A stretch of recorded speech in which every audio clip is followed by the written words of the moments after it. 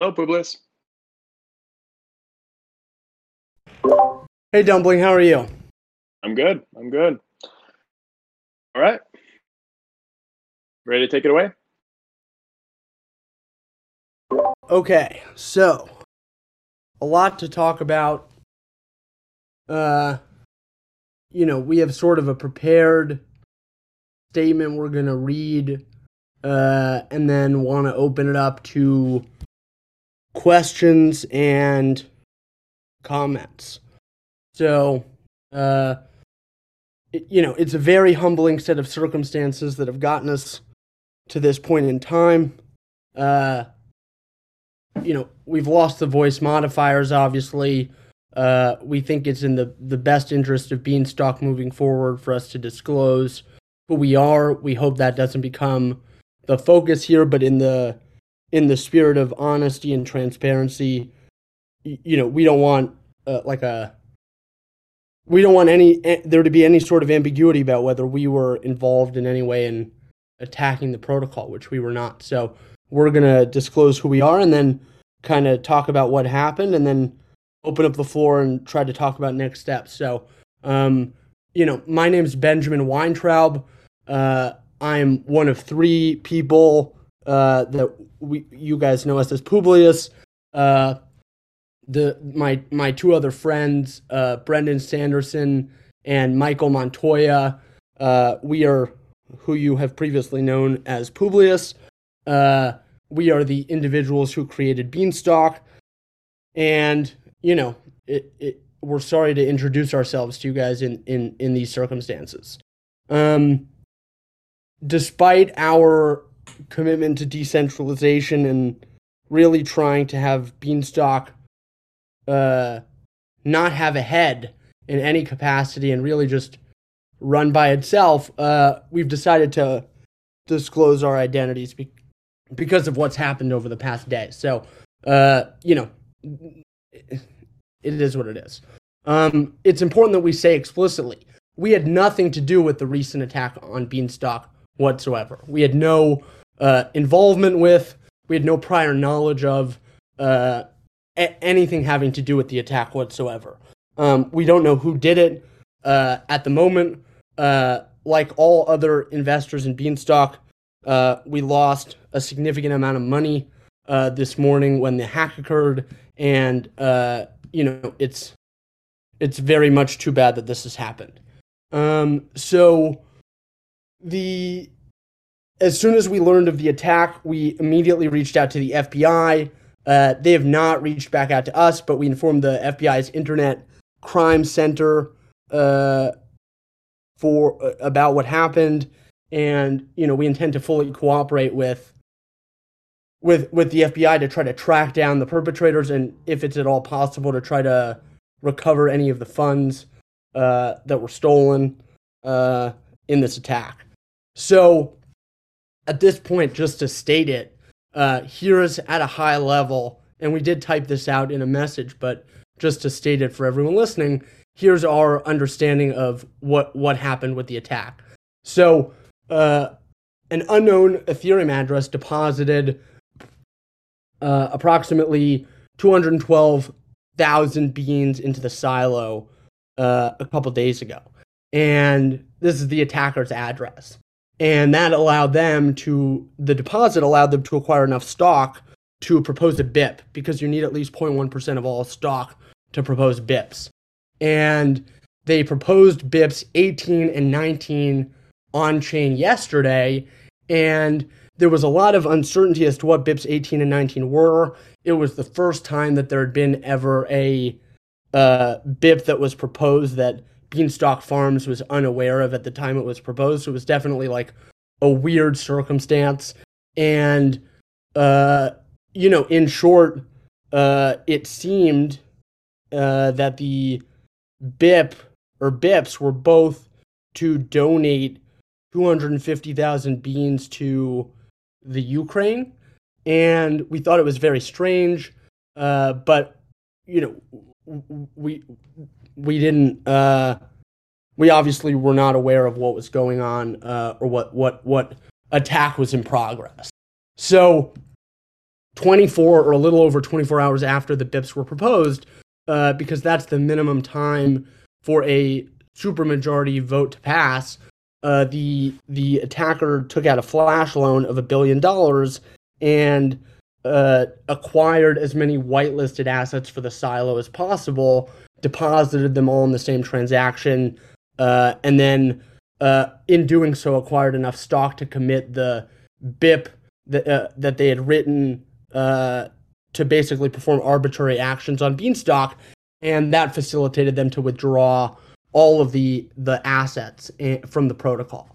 And they were able to then liquidate all of those assets and drain all of the liquidity from the pools. And in short, all of the value, the non-Beanstalk value in the protocol, which was, around $80 million or so, all of that was stolen this morning.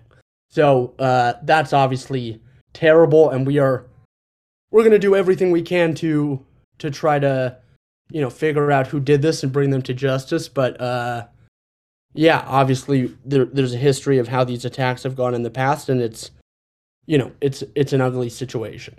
So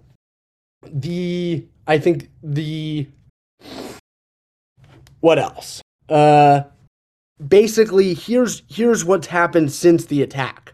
So Publius used our ownership privileges of the smart contract to do two things. We paused Beanstalk, and we immediately removed governance. So at the moment, the protocol cannot be attacked, but it remains to be seen what the path forward is, because there's no funds in the liquidity pools. And the system is paused, but it could be unpaused. But fundamentally, there's an economics problem of there's no money in the liquidity pools. And given that Beanstalk is not collateralized, the value of the beans are really dependent on there being sufficient liquidity in the pools. And that's where this ultimately creates an economics problem that we face at the moment. So we're all continuing to evaluate what the next steps are moving forward. And we're trying to figure out if it's possible, and if it is possible, how to do it to resuscitate Beanstalk and get it back up and running. And if it's at all possible, we're determined to make it happen if it is. So we're evaluating what we can do. It is not, it doesn't change what happened, but it is just, we do want to say that Brendan, Michael, and I, we are all really, distraught might be an understatement. We're heartbroken about what's happened. The community that has formed around Beanstalk is incredible and means really the world to us. And to say the community has been the primary place we've been deriving our meaning from for the past 9 months or so since launch might be an understatement. So we love all of you and are just torn up that this has happened. The 9 months prior to launch were like, we put our blood, sweat, and tears into the protocol, and since it launched, we've tried our best to support the community and get Beanstalk Farms and Bean Sprout off the ground to facilitate a really decentralized development process for Beanstalk, and it was working. And that's the pill that's particularly difficult to swallow, is things were working. And we really do believe in the value of a decentralized credit-based stablecoin, and despite what's happened today, we think that that's still what the key to unlocking the potential for DeFi is. And one of the reasons we also want to just disclose who we are is so that there's not this, this overhang of over credit-based stablecoins in any way. Like we believe in the vision, and we want it to succeed as much as possible. And we really don't feel like this is about us. So we just want to do what we can to put Beanstalk in the best position to succeed if it's possible going forward. So, what else? Beanstalk, and I think all of you know this, but Beanstalk was designed and implemented as an open source and decentralized system that could be improved over time via on-chain governance. And it's unfortunate that the same governance procedure that facilitated the adoption and implementation of like a dozen or more than a dozen BIPs that really put Beanstalk in a position to succeed was the thing that was ultimately its undoing. So, yeah, the whole thing is a very humbling experience, and we understand everyone will have lots of questions, and we will do what we can to answer those questions as honestly as we can, and also acknowledge this is a really tough time for people that lost money, and that's really hard. And we just want to say thank you to everyone that reached out to us to encourage us, and your guys' words have really meant the world to us on a very difficult day. So we remain committed to you guys and hope that as much as possible this fuck up does not ruin what's been created, and recognize that at the moment it appears that might be the case. So with that, want to open it up to questions and comments, and understand that this sucks. So with that being said, thank you all for listening to us. Julius, I'll just kick it off with, I know there's been a lot of conversations today about possible next steps and plans for moving forward. I know also in the past you've mentioned how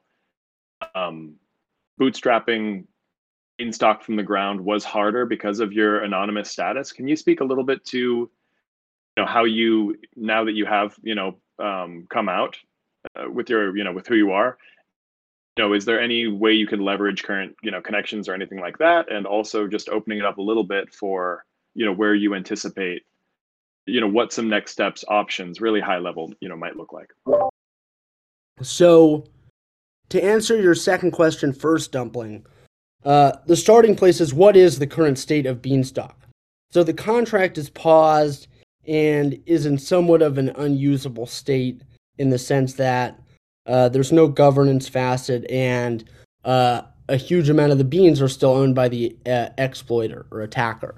And so there's going to need to be a significant amount of development done to migrate over to a new contract at the minimum, and to get this launched back up in, let's call it a similar state to what it was in before, independent of the absence of liquidity. So let's just assume theoretically that the distribution of pods and stock and potentially deposited beans can be fixed. It's unclear at the moment exactly what can be done, but assume that that's the case. The main problem still remains, and this is the substantive point, that there's still an absence of liquidity, which again is where beans derive the majority of their value. And so the point is, we as a community need to figure out how we're going to source liquidity and reseed the pools in a way that doesn't facilitate like an immediate run on that liquidity. And there's obviously going to be some people that have lost faith and want to sell. And there's, Beanstalk is an open system that anyone can do that. But the point is, and this is one of the reasons we also want to come forward, as much as we can minimize the loss of faith in the system, assuming that there is some sort of plug in the liquidity, we really do want to try to, face this head on and minimize the amount of FUD that's out there. So let's say that the fundamental problem is seeding liquidity.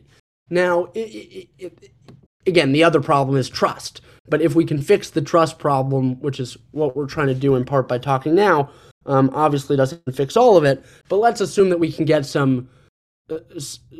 People are not all going to lose faith in the system, and based on the response from a lot of the people that we've been speaking to today, people seem very encouraged to continue.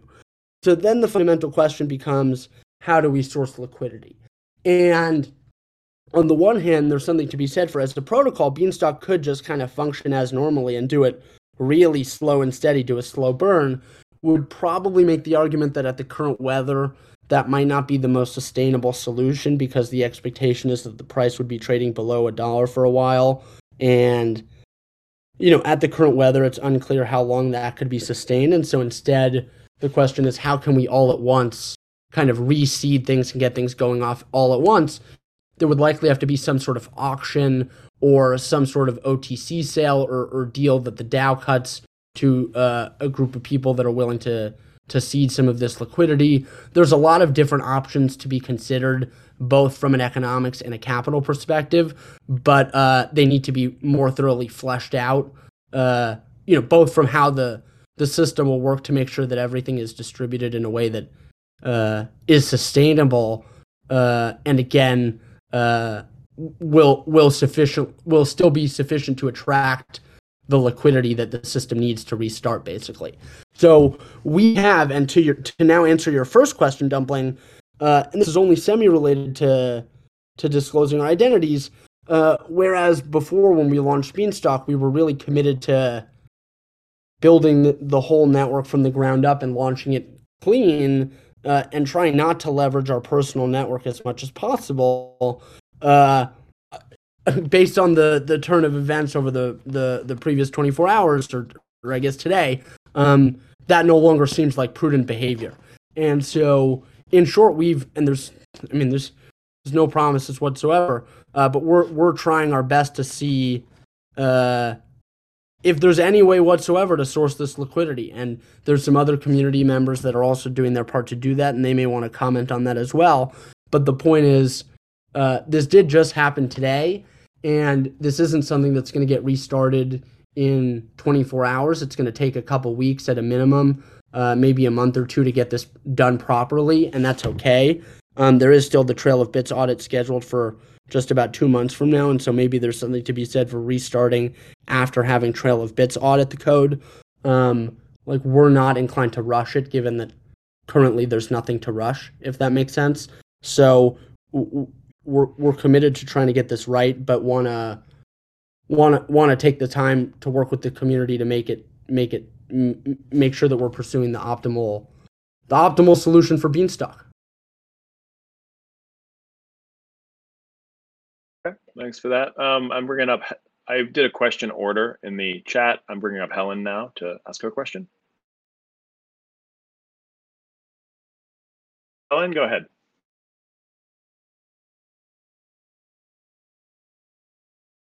Helen, we can't hear you yet. Let you know when we can. I forgot about the push to talk. It's Helon. Okay, we can hear you now. Go ahead. Can you hear now?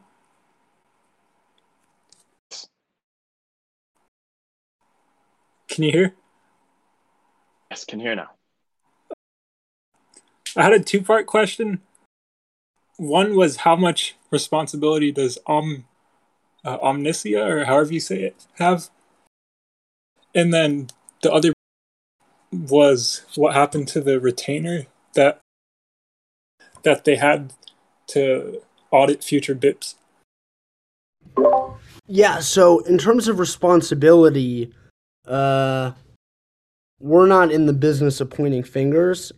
We did take a look at the report that they published and didn't feel that it was a genuine accounting of what occurred.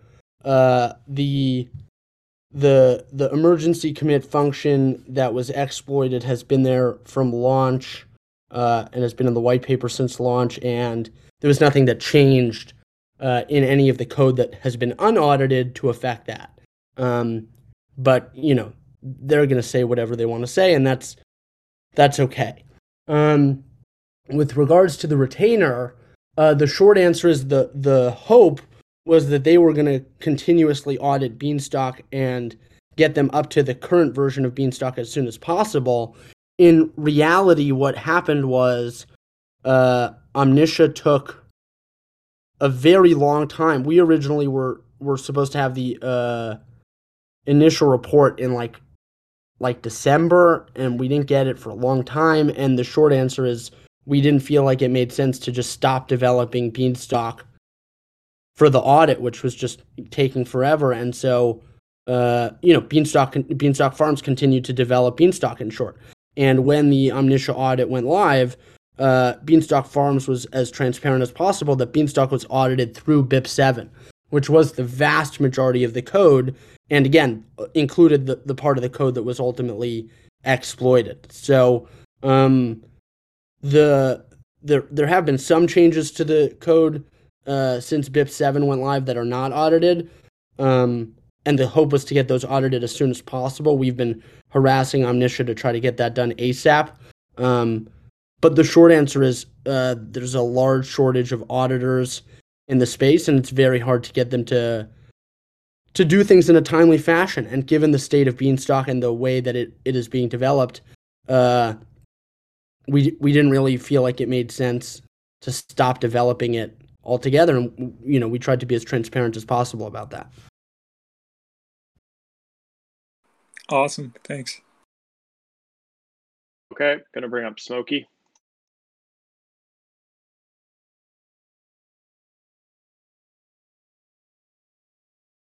Okay, go ahead, Smokey. Hey, fellas. Let you know that I can hear you. Okay, I can hear you. Go ahead.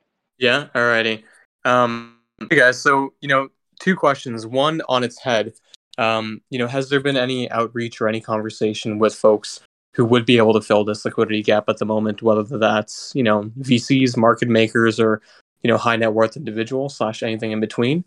And two, can you conceive, or how do you guys feel about a design similar to that which was discussed by some members and myself a little bit earlier today, which involves basically giving people a haircut rage quit option along with a progressive unlocking option, followed by a period during which you try to get the bean printer back on, and the people who provided that liquidity to basically get back to peg, or let's say 50 cents or 75% cents even before the market comes in, are basically made whole by being interspersed along the pod line and diluting existing pod line holders. My thought process here is that there's a few things to balance. One is, of course, narrative and mind share, given how quick the DeFi space moves, and how 2 months is kind of an eon, even in waiting for an audit. Two, in maintaining community trust and avoiding another sort of like bean winter.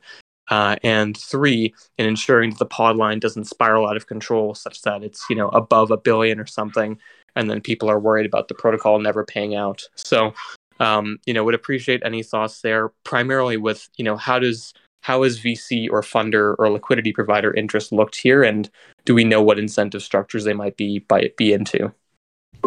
So to answer your former question, we're calling the whole Rolodex, if you know what I mean. And that's not to say that we're the most connected people in the world. But we're everyone that we know that was part of Beanstalk and was looking to support it and is continuing to look to support it, and people that were not previously supporting Beanstalk but might be interested in sort of a one-off opportunity here. We're pursuing all options and would encourage people that also have their own network that might be interested in this to present them. Basically, we're going to pursue all options on that front. With regards to what that might actually look like, there's a lot of different ways to structure it. And in short, Beanstalk has the ability to issue pods, and there's also, in theory, via BIP, the ability to issue stock for a discount or for providing that sort of initial liquidity in a one-off fashion. And with regards to the idea of having a rage quit option and then some sort of tiered system, over time, there's nothing in practice wrong with that. But in reality, that would be a secondary question after, where you're sourcing this liquidity from. So, and would likely be guided by the capital that is interested in coming in on that front, if that makes sense. So, a lot of different options to potentially pursue here. But I think there's the beauty of having both an equity side of things and a debt side of things is there's a lot of flexibility as to how Beanstalk could structure this. But these are unique circumstances, so it's unclear how the structure might work in practice depending on who the capital is. Yeah, I get what you're saying. I think one thing I'll just push back on a little bit is that I think a lot of people at the moment are still sort of unfamiliar or foreign to the to the equity vehicle almost here in terms of like the value of stock slash seed and how that plays into the wider ecosystem. And I imagine that most VCs evaluating on past performance will probably be looking at, okay, how do I ensure that I get bean over bean returns in terms of either, from some silo tax or the pod line or whatever. And at the moment, apart from trying to fuel hopium, I find it hard to imagine a scenario where the community, like where there's enough capital coming from the community itself to close that gap without being turning into a shitcoin along the way, right? Like, I guess that what I would ask you guys is, do you think it's feasible to act on this in a short time frame, such that the momentum that was building up to generalized minting, etc., is actually maintained to some extent with the right capital infusion, while also noting that a solution that works here will probably end up in one where the VCs win the most, or capital providers, whatever you want to call them, win the most, but the community doesn't go to zero. So the short answer is it's unclear what the best way to structure it is, but think that particularly if you look at the structure of pods, for example, it's very clear that if you define at a supply when the pods will mint, there's like a way to price in how much of the system how much of Beanstalk anyone is buying.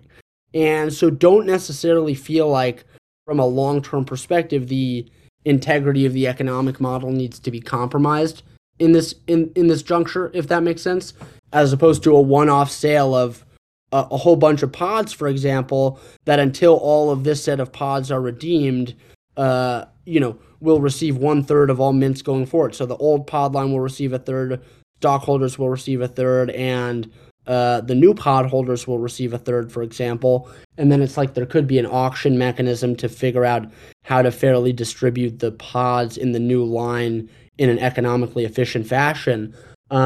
But that's not going to happen immediately. So to answer your question around momentum, there's momentum from an economics perspective because the model was starting to work, and the hope is to parlay that forward. But there's no momentum on like an hour-to-hour basis. This is, in order to get this right, it's going to take at least a couple days to find the capital and to figure out how to structure this. Then it's going to take at least another couple days to facilitate a governance vote on this from stockholders. And yeah, it's very unclear. How basically this will all come together. But I think that there's a very strong argument to be made that for the right investor, this is a unique alpha opportunity. So don't think that all hope is lost. If you kind of run a little bit of napkin math, prior to being exploited, the total bean supply was something like 108 million beans. And so in practice, let's say that the amount of liquidity that needs to be raised to be trading against all of those beans at $1, and that's close to the upper limit, let's call it, you'd need $108 million. And in reality, particularly if you assume there's some retention of faith in the system and not everyone is running for the exits, you don't necessarily need all of 108 million per se. So the number might be something, and we're making this up, but it might be something closer to like $50 million, where if there was a way to gradually deploy the $50 million into liquidity after Beanstalk had its state restored to some extent, where there was an opportunity for people to sell their beans at a discount, let's call it, to start, you wouldn't want to immediately return the price to the peg per se, because there are certainly some people that would be inclined to sell their beans below $1, and one of the core tenets of how Beanstalk works is Beanstalk is happy for them to sell below $1 if they want to. So the question is, how do you deploy liquidity in a way that is economically efficient? And that's another thing that's a little bit unclear at the moment. And how do you do that in a decentralized capacity? Maybe you don't, and maybe just whoever the capital is announces that they're going to deploy the capital and over what time period they're going to do it, and then they just do it. And then it could be some sort of unique fundraiser or contract where there was this unique set of pods, and once the fundraiser was completed, the Beanstalk could restart or something like that. There's a way to build this out where there's a path forward, but at the end of the day, it's a little bit unclear what that path forward looks like. It is clear that the fundamental limitation is a capital problem at the moment, and one of the live by decentralization, die by decentralization. One of the things is that Beanstalk has not been backed by venture capitalists from the beginning, and while there certainly seem to have been a lot of larger inflows of capital recently, such that hopefully there is some larger interest in Beanstalk at the moment, there is no angel coming from the sky with $50 million that's just like, oh, we love Beanstalk and we're gonna save this thing, a la what, for example, happened with Wormhole. So we do need to think about, from an economics perspective, how can the system incentivize or attract a minimum of around $50 million of liquidity, and to have it deployed in a way that is efficient to effectively, to facilitate the restarting of the system to some extent. Yeah, I think we're like very broadly on the same page on many of these points. The only reason I mentioned a rage quit option is with the same eye towards, being willing to have people sell below peg. I saw it as a means of accelerating that, and then perhaps reducing the amount of capital that actually needs to be raised. Because I think that it's a lot easier to raise 10 to 20 mil, or 10, let's say, if let's say 60% or whatever of people rage quit, right, and then get halfway to peg or something, than it is to raise. Like they're two different. They're not actually different magnitudes, but on a fundraising scale, they kind of are, right? Well, it's funny. It's like Beanstalk kind of went through this already when it was at 24 cents, and it's like, how do you rebuild from this? And while the order of magnitude has changed to a large extent because there's 700 million pods outstanding, and there's 100 million or so beans that were outstanding prior to the attack. At the same time, there's nothing from an economics perspective that says if Beanstalk can't now continue to attract creditors, it won't be able to return the price to the peg. And so now it's really, and there is something to be said for, and the purist in us kind of likes the idea of just letting the system start to run again kind of as is, and letting it rebuild from a cent and letting the core credit mechanism work its magic. But think that it would be great to have some sort of jump start or explicit inflow of capital from somewhere that reinstilled confidence in the system, such that the negative feedback loop was limited as much as possible. But at this point, there is going to be a large amount of art as opposed to science associated with getting this thing back up and running in a smooth fashion. So, and again, the first question is a lack of capital. Yeah, I thanks for answering my questions, man. I guess my last point would only just be, I think that the time scale that this is done within, in terms of community trust / broader crypto narratives, probably matters more than a purist might want it to put bluntly. Oh, agree with that. We're inclined to get this up as soon as possible. So the purist in us has nothing to do with this is a practical matter.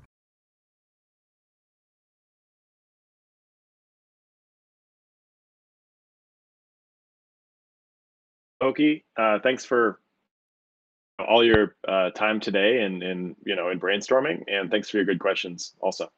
For sure, man. If you want to come up later and ask another one, just raise your hand. I'm going to invite Astra Bean on the stage, who's next in line. Astra Bean. Hey, everybody.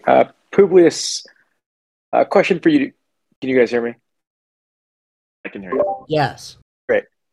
Do you guys, this is more of a philosophical question, do you guys consider yourselves the leaders of Beanstalk? I'm referring to Publius here. No. Okay. So then how do we think about whose responsibility it is to kind of get this thing off the ground? It's I understand what you guys are saying, and pardon me if this is mean, but like, we have people who are out tens to $100 million here, and like, I get I've raised a ton of money in equity, and like, this is to me not just an economics question. Like, I get your point and that you guys are heartbroken, but to me, this is a trust question. This is, should people trust you guys and this community and the protocol? And if there's no leader and if there's no group of people that's going to stand behind this, like, how do we expect people to really continuing to put capital into this? Well, to that point, while we were discussing what to do here in next steps, some of our community really emphasized the point back to us that Beanstalk is a protocol, and this was particularly in the context of the discussion of whether to disclose our identity, and their attitude was, well, Beanstalk is a protocol, and the protocol speaks for itself, and it's not about Publius, and we would agree with that. So at the same time, there does need to be. I mean, there's two separate points you really raised. One is about trust, and one is about how to move forward. With regards to trust, yeah, it's difficult, and this is an ugly situation, and there's nothing we can really do other than to try to be as transparent as possible, or at least that we were aware of, to boost any sort of trust in Beanstalk or the system in any way. So we're just trying to do our part to that point because we recognize how important that is.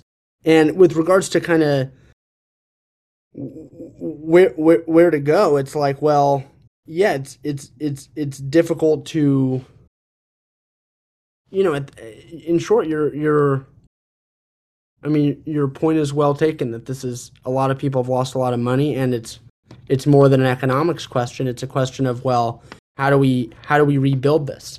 And think that the point is, Beanstalk, since it was deployed on mainnet, has been able to attract something like 50 contributors that are working constantly to make Beanstalk a reality.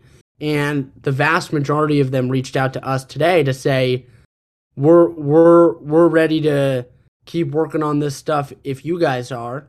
And our attitude is, economics aside, which again, from our perspective is the main question, economics aside, we're not going anywhere. And the main point of trust is, like, we want to say that as openly with our hands raised as possible, that we're not going anywhere. So recognize this is an ugly situation, and feel like the only way in ugly situations to instill trust is to be honest. And I appreciate that. And I'll close it out now because I'm sure other people have questions. I'll just leave it with, candidly, like, I think that makes you guys leaders if you guys are running the team. And what I would have expected from you guys tonight is, hey, not I'm heartbroken, but I'm sorry, and we take accountability for what happened. Because what it seems like basically nobody's taking accountability for this. And I get that sucks, but there's no way I'm putting a penny more in this thing unless somebody takes accountability. So I'll leave it there. Thank you, guys. Sorry you feel that way.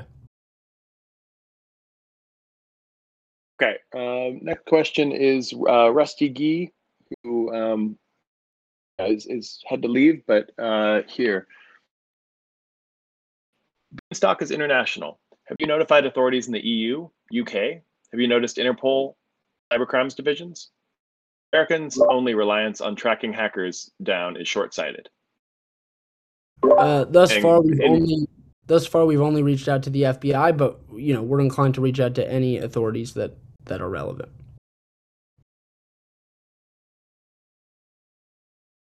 I'm actually typing that to him in the DM because he said he got, for some reason he can't. Yeah. Okay. Sorry. Next person up.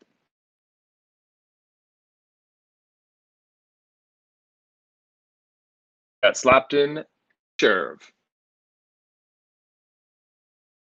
Hey, what's going on? Can you hear me? We can hear you, Slapton. All right, right on, dude. So is it the case right now that potentially, like, what are we gonna call this dude? The exploiter, I guess what his name would be, like, has a bunch of bean. Would that be correct? Or bunch of beans? That is correct. All right. So isn't it actually like a problem to restart this protocol without issuing another token because he could just dump if liquidity returns? That's exactly correct. So this All would right, require a new contract to be deployed with new tokens. Okay, right on. I think I missed that part. And then one more question, and this is more of a legal question. Is what this person did even illegal, considering there wasn't a hack or alteration or malicious code introduced into the code? He pretty much used the governance strategy or structure to his benefit. He or she. Yeah, there's no doubt that this is a crime. There's a lot of money stolen from a lot of people. Okay. All right. Thank you. Alrighty.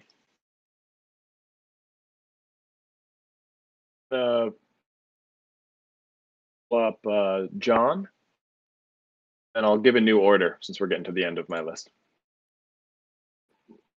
Pull Bosky on stage as well. I'm actually Smokey actually asked pretty much everything I wanted to ask. I did have one follow-up on that.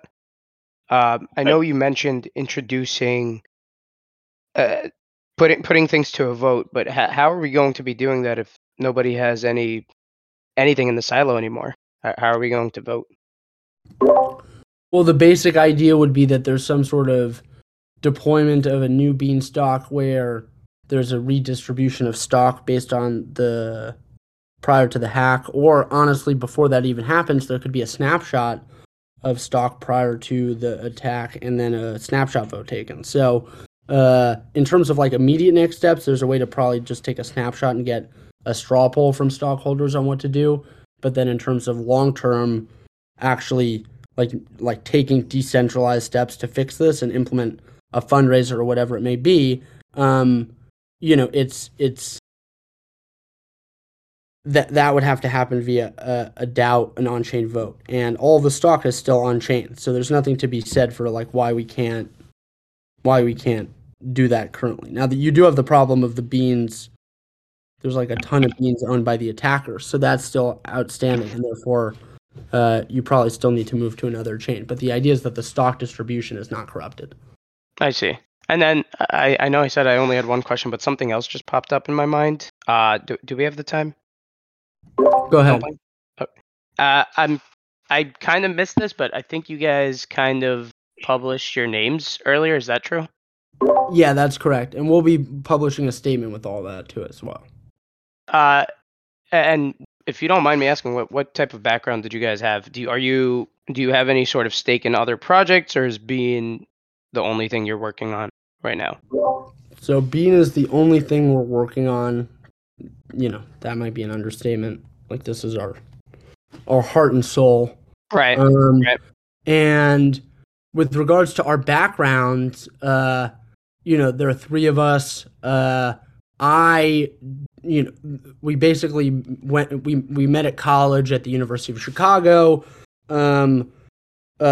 Brendan, who he has a computer science degree and an economics degree, and Michael has an economics degree, and I never graduated from college, but I was studying computer science. So that's our background, basically. And then one last question. Given all that has happened, did at any point, or were you at any point worried about this flash loan attack? Or were you notified about it? I know people said in the chat that they did warn the dev team about this, but I mean, I'm not really sure if that's true or not. Just looking for kind of some sort of comment. Yeah, so BIB 18 and 19, when they got proposed on chain, the website did display them, and that to restate, that was the first time that there had been BIBs proposed that Beanstalk Farms was not aware of or a part of, and right. That was in and of itself eye-raising, or eyebrow-raising. And so, we looked at it. It seemed a little bit weird. It was trying to donate beans to the Ukraine. And, frankly, we didn't think much of it. We designed the governance structure to be secure against any sort of arbitrary attack, and we thought that it was secure, and it was not secure. So that we thought that it was, and that's basically what happened. But we looked at it and didn't think that there was anything to be scared of, and yeah, it's tough. So It's very what was it, an oversight, I guess, on your part, or because as far as I understand, once it's been proposed, it can't really get modified, right? I wouldn't say that it was an oversight. There's I know we're all decentralized. I'm not trying to make it sound like it's it's like only on you, right? It's a vote at the end of the day. I'm just what I'm trying to understand is if it was out there for, I believe somebody said, over a month, right? How did nobody what do see you mean a this? month. What was out there for a month? The bit. No, this BIP was proposed yesterday. Okay. So then that kind of changes. All right. Well, that's all I had then. Thank you so much for your time. Thank you for your questions, John. Thanks, John. Next, we'll go with Bosby. Hey guys, just wanted to check in and see how you're doing. I know it's been a tough day. I don't have a lot of questions, but really just wanted to say, hey, it's good to hear your real voices. Wanted to just hear from both of you how you're doing, and just to let you know that, yeah, shit happens, but I'm very much here in your corner and want to help you rebuild Beanstalk. Well, Asfi, we appreciate that tremendously. Yeah, today was a very not the best day. We've been making the joke for a long time when people ask us how we're doing. It's like, well, if beans are a peg, we're doing great. And that was not the case when we woke up this morning. So, yeah, we've been better and we've been worse. But frankly, the words that you're saying they're very humbling. That you, after what's gone on, you'd be interested in continuing to work on developing Beanstalk, and that's a sentiment that's been widely echoed to us over the past couple of hours. It's we're I think you guys know, based on the fact that we would spend our time working on something like this, that we're optimists, and that optimism has certainly been reinforced in many ways today. So thank you for your kind words, Asfi. Last thing I'll say is, look, what you're attempting is a very hard problem. I mean, it's, the history of algo stables is littered with so many crashes. But I just want to say for myself, I get the vision, I get the need, I get the point that stable coins are this product market fit that you've talked about. And I get why, this technology that we've stumbled into needs like many, many, many more stable coins that are in great supply and will hopefully bring down borrowing costs. So yes, still very much aligned with you. And look, man, I'm a founder as well. Shit does happen, but all I just want to say is take care of yourselves, and let's rebuild this thing. Thank you.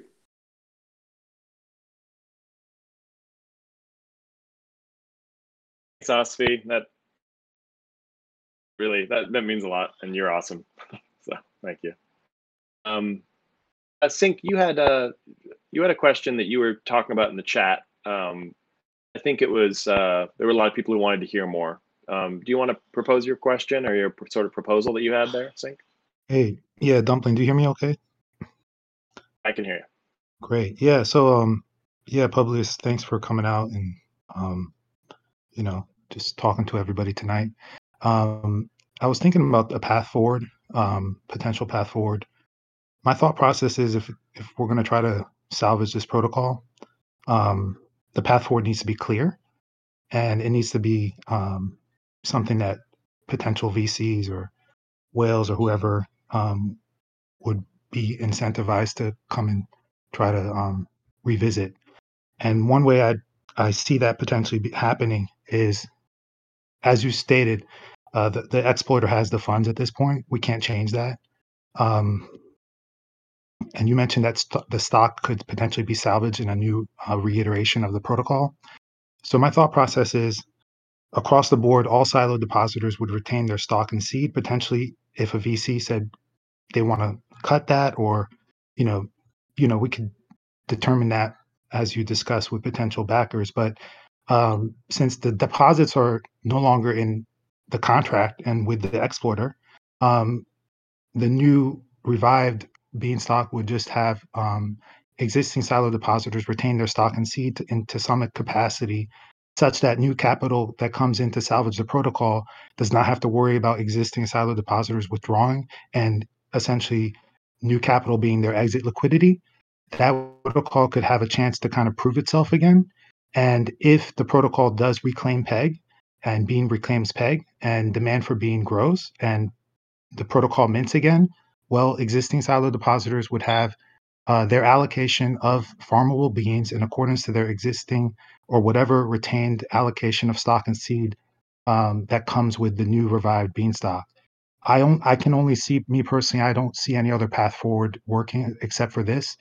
And I say that because of the fact that you can perhaps 100% expect that anybody that comes in that's interested in potentially salvaging this doesn't want to be exit liquidity for everybody else. I think we can do this. I think the protocol, to me personally, I mean, the reason why I was attracted to it when I first discovered it at the end of last year, uh, the ethos and everything that comes with it reminded me of the early days of Ethereum. Working with everybody here in the community, talking to everybody here. There's just not a lot of projects in DeFi right now that embody that ethos. I think it's pretty obvious by the audience here with almost 500 users that people want to see what a path forward would look like. This is one option that I think would potentially work and that New Capital would be interested in. Sign me up for it. I'm just putting my name out there. As far as I'm concerned, my silo deposit is already gone. But if I have a chance to retain some allocation of my stock and seed, well, so be it. And that's the price I'd be willing to pay if it means that New Capital doesn't have to worry about me being their exiting on their liquidity. So that's just my 2 cents. And I hope that the community can get on board with that because I don't really see too many other options at this point. We can still continue to try to pursue the exploiter in the various methodologies that we're considering, but we need to be practical here. We don't have much negotiating power. And nevertheless, I think the DeFi community is going to look at this protocol and they're going to say, if this community can sign up for this as a collective, then this is something worth salvaging. If Ethereum could overcome the DAO fork, we can overcome this. That's just my 2 cents. Agree with a lot of what you said, Syncubate, and we think there's a lot of elegance to the idea of what you're proposing, right? To date, the only way to acquire stock is to buy and deposit whitelisted assets, and those whitelisted assets have now been stolen, but there's nothing to be said for your stock has been forfeited, right? And so, in theory, yeah, what you're saying makes a lot of sense. Thank you. And I hope that the community could get behind that because I think, and again, there's no need to rush in this, but I would appreciate people's feedback. And, hopefully if we have a town hall or community call on Tuesday, as we've typically done, we can maybe revisit this. But I would be, appreciative of others' feedback and a potential path forward here. And I was actually inspired by, I see Mark is up here on the stage now. Mark said it earlier in the Discord. Ethereum overcame the DAO fork, and we can overcome this. We're not, this can be done, but we're gonna have to take some bitter medicine right now. But if that's what we have to all do, then so be it. We've already taken it. The exploiter has the money, right? We can't change that. But what we can change is the methodology and the path forward that we pursue here, and the signal that we send to the rest of the DeFi community, to VCs, to big whales, etc., that this is a project worth saving. There's a community and there's a brand behind it.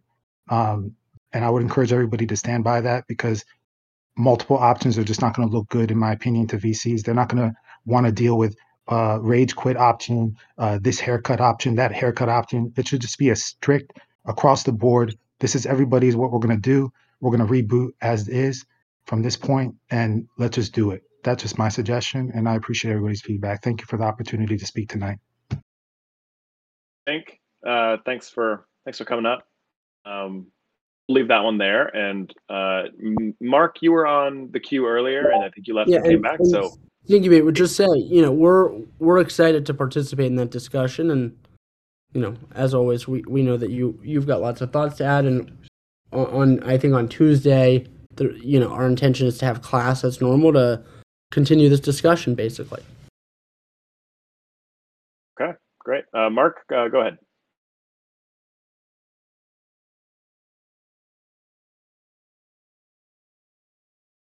Mark, can't hear you if you're speaking.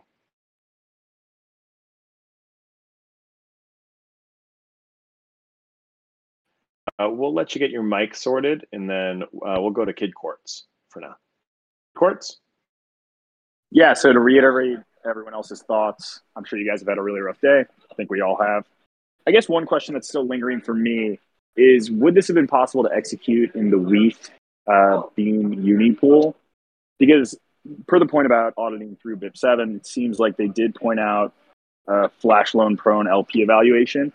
And obviously you guys use pretty unique governance mechanisms, right? Like typically you accrue governance tokens with some sort of outrageous APR or APY over a time period. The fact that you get all your stock immediately and are allowed to vote immediately sort of set you guys up to be prone to this. And so I just wanted to ask, is it the virtual pricing on Curve that made it possible? I haven't looked at that much into the exploit. Seems like there's a lot of complexity between BIP 18 and BIP 19 interacting with one another. The contract that was generated during the time of the transaction. And I don't blame you guys at all.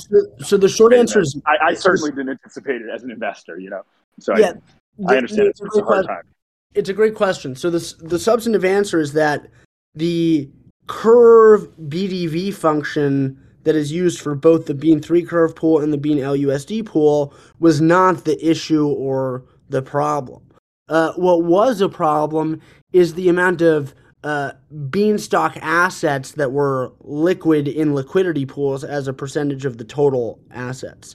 And so if you ask, why didn't this exploit happen before it did? Well, over the past week, there's been a dramatic increase in the liquidity in all the pools and also the percentage of beans in the liquidity pools, if that makes sense. And so because what the attacker needed to do was acquire 67% of the total stock, which the basic point is, as the liquidity increased as a percentage of the total bean supply, that facilitated the acquiring of more stock. At a smaller liquidity to bean supply ratio, the idea is you basically can't apply the attack because you can't acquire 2/3 of the total stock because it's not in the liquidity pools to acquire, basically, if that makes sense. But because of the dramatic increase in liquidity recently, that changed. Your point is because of the natural accrual of stock over time, you could have had 100% of the liquidity at one point, or obviously not actually 100%, but there's no amount that you could have inflated it such that you would have been able to have a super majority in the governance proposals, because that doesn't quite ring true to me. Well, I don't mean to put you on the spot. It's that there wasn't enough liquidity in the pools to acquire enough bean-denominated value to deposit in a flash loan, if that makes sense. Because as you buy beans or add liquidity on one side, the price changes, and therefore the BDV changes, right? And so if you're trying to do this atomically, there's a limit to how much you can do before changing the BDV too much, such that you can no longer acquire enough stock effectively. So there had to be the right conditions where there was enough liquidity relative to the bean supply for this to happen. And prior to the past week, there was not sufficient liquidity to facilitate this attack. Interesting. Okay. That makes sense. I got to do it out on paper or in a spreadsheet. The other thing I would say is, or one thing I'm curious about is look, man, we all had a rough day. Lost several $1 million today. I get it. That's fine. At the end of the day, I think what you guys have created is really special. The protocol is really unique. That's why I've taken the time to tweet about it. That's why the time I've spent engaging with friends about it, I think it's been worthwhile. And I get that it sucks as an LP to just sort of lose your bags. But I think what you guys have conceptually is super interesting. Might not make more sense at this point to just cut bait, don't reward any of the former LPs. And believe me, I'm one of them, and it's going to hurt a lot. But preserve the concept. It feels like trying to compensate former LPs by hunting for venture money. And believe me, I've been on the phone with fund managers, seeing if there'd be anyone that would bite at something like this. Is going to be a really, really difficult challenge when you're basically forcing other funds to buy things. So why not just say, like, fuck it, the community's special, the ideas are special, the products we can develop down the line are special. We got hit with a governance exploit that basically nobody anticipates. But the PEG maintenance mechanisms are still beautiful and wonderful, and I love the idea. Let's just start a new thing rather than trying to tie a dinghy to the Titanic as it sinks. And there really is something to be said for that. Ultimately, we kind of are at the behest of the community and the DAO, and we're going to work on whatever the DAO wants to do moving forward. So understand it may not be... I mean, the DAO may ultimately decide they want to launch some sort of fork or migrate the contract and keep all the stock in the pods or all the stock and not the right. There's a million iterations here, and to your point, there is a lot to be said of the elegance of just deploying a contract with fixed governance to fix this exploit and basically deploy it from scratch. There would obviously have to be some sort of new deployment mechanism, because at this point there'd be a lot of expectation around the system, so you wouldn't really expect the season of plenty to be enough per se. So it would take a little bit of time to get that right anyways. But the short answer is, Kid Courts, at least in the short term, like the next 24 to 48 hours, definitely think it makes sense to pursue seeing if there's demand to kind of backstop this thing. And the real thing that they'd be buying would be the credit history of Beanstalk. And if you can resuscitate Beanstalk, via some sort of on-chain process, there's a lot to be said for coming back from the dead vampire mode as a protocol, right? So don't want to pursue like launching from scratch until we've pursued seeing if there's anything else we can do here. But to your point, totally acknowledge that. Yeah, understood. And I want to say, look, everyone knows when they go into DeFi that they take risks in their portfolio, and it's not your responsibility to manage everyone else's risks. So I hope you guys don't beat yourself up too much about this. You're clearly smart guys. Keep up the hard work. I have nothing but respect for what happened, or for you guys. And, it's a tough situation. Keep on keeping on. Admire your perseverance. Thank you, sir. Yeah, so guys, Mark Jeffrey here. Really shitty day, as we all know. But I want to commend you all for coming forward. You could have run like cowards. You didn't. You came into a chat room and used your voices, and you doxed yourselves. And that's not a small thing. So first of all, I just want to commend you on that. Second of all startups have some super shitty day like this, like no matter what kind of startup it is. With Uber, sometimes it involved drivers doing horrific things to passengers, right? So at least it wasn't something like that, right? So, put it in perspective.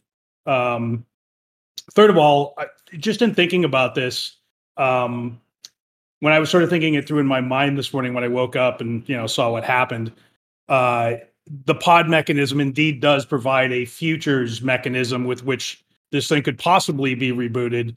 But it does seem to need some sort of infusion of cash for liquidity. I heard you mention earlier that you thought 50 million was kind of the low bar for that.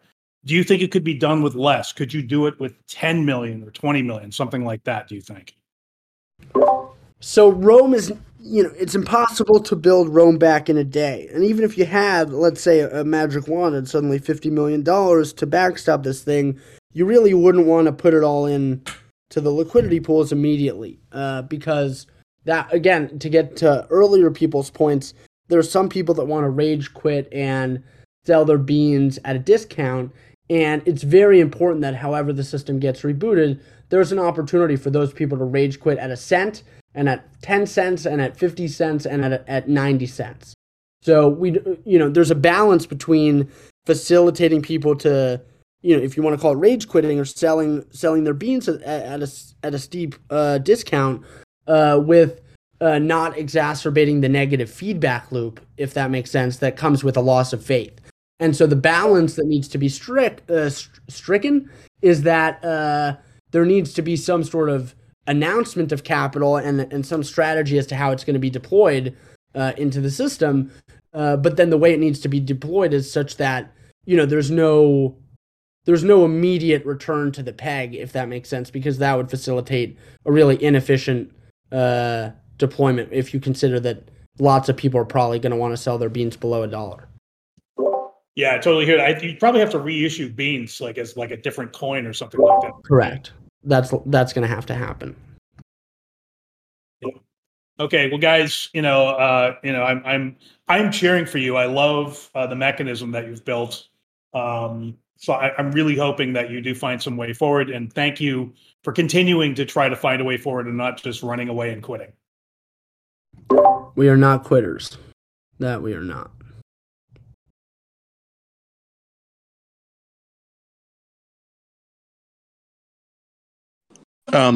Smokey, go ahead. Yeah, thanks, guys.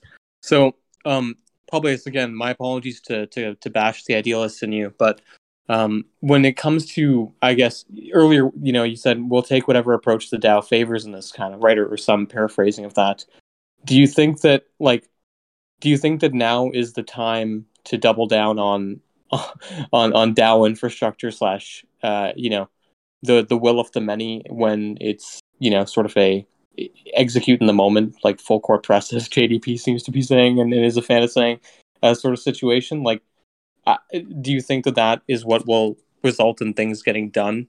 Because in my mind, there's two courses of action. One is what stays sort of pure or true to the vision. The other is probably what has the highest expected value of everyone who lost money today and or is long-term bullish on Bean in its current embodiment, becoming whole. And I think that they kind of diverge at this point, which is to say, like, does the DAO take control, or does the DAO trust Publius to take control?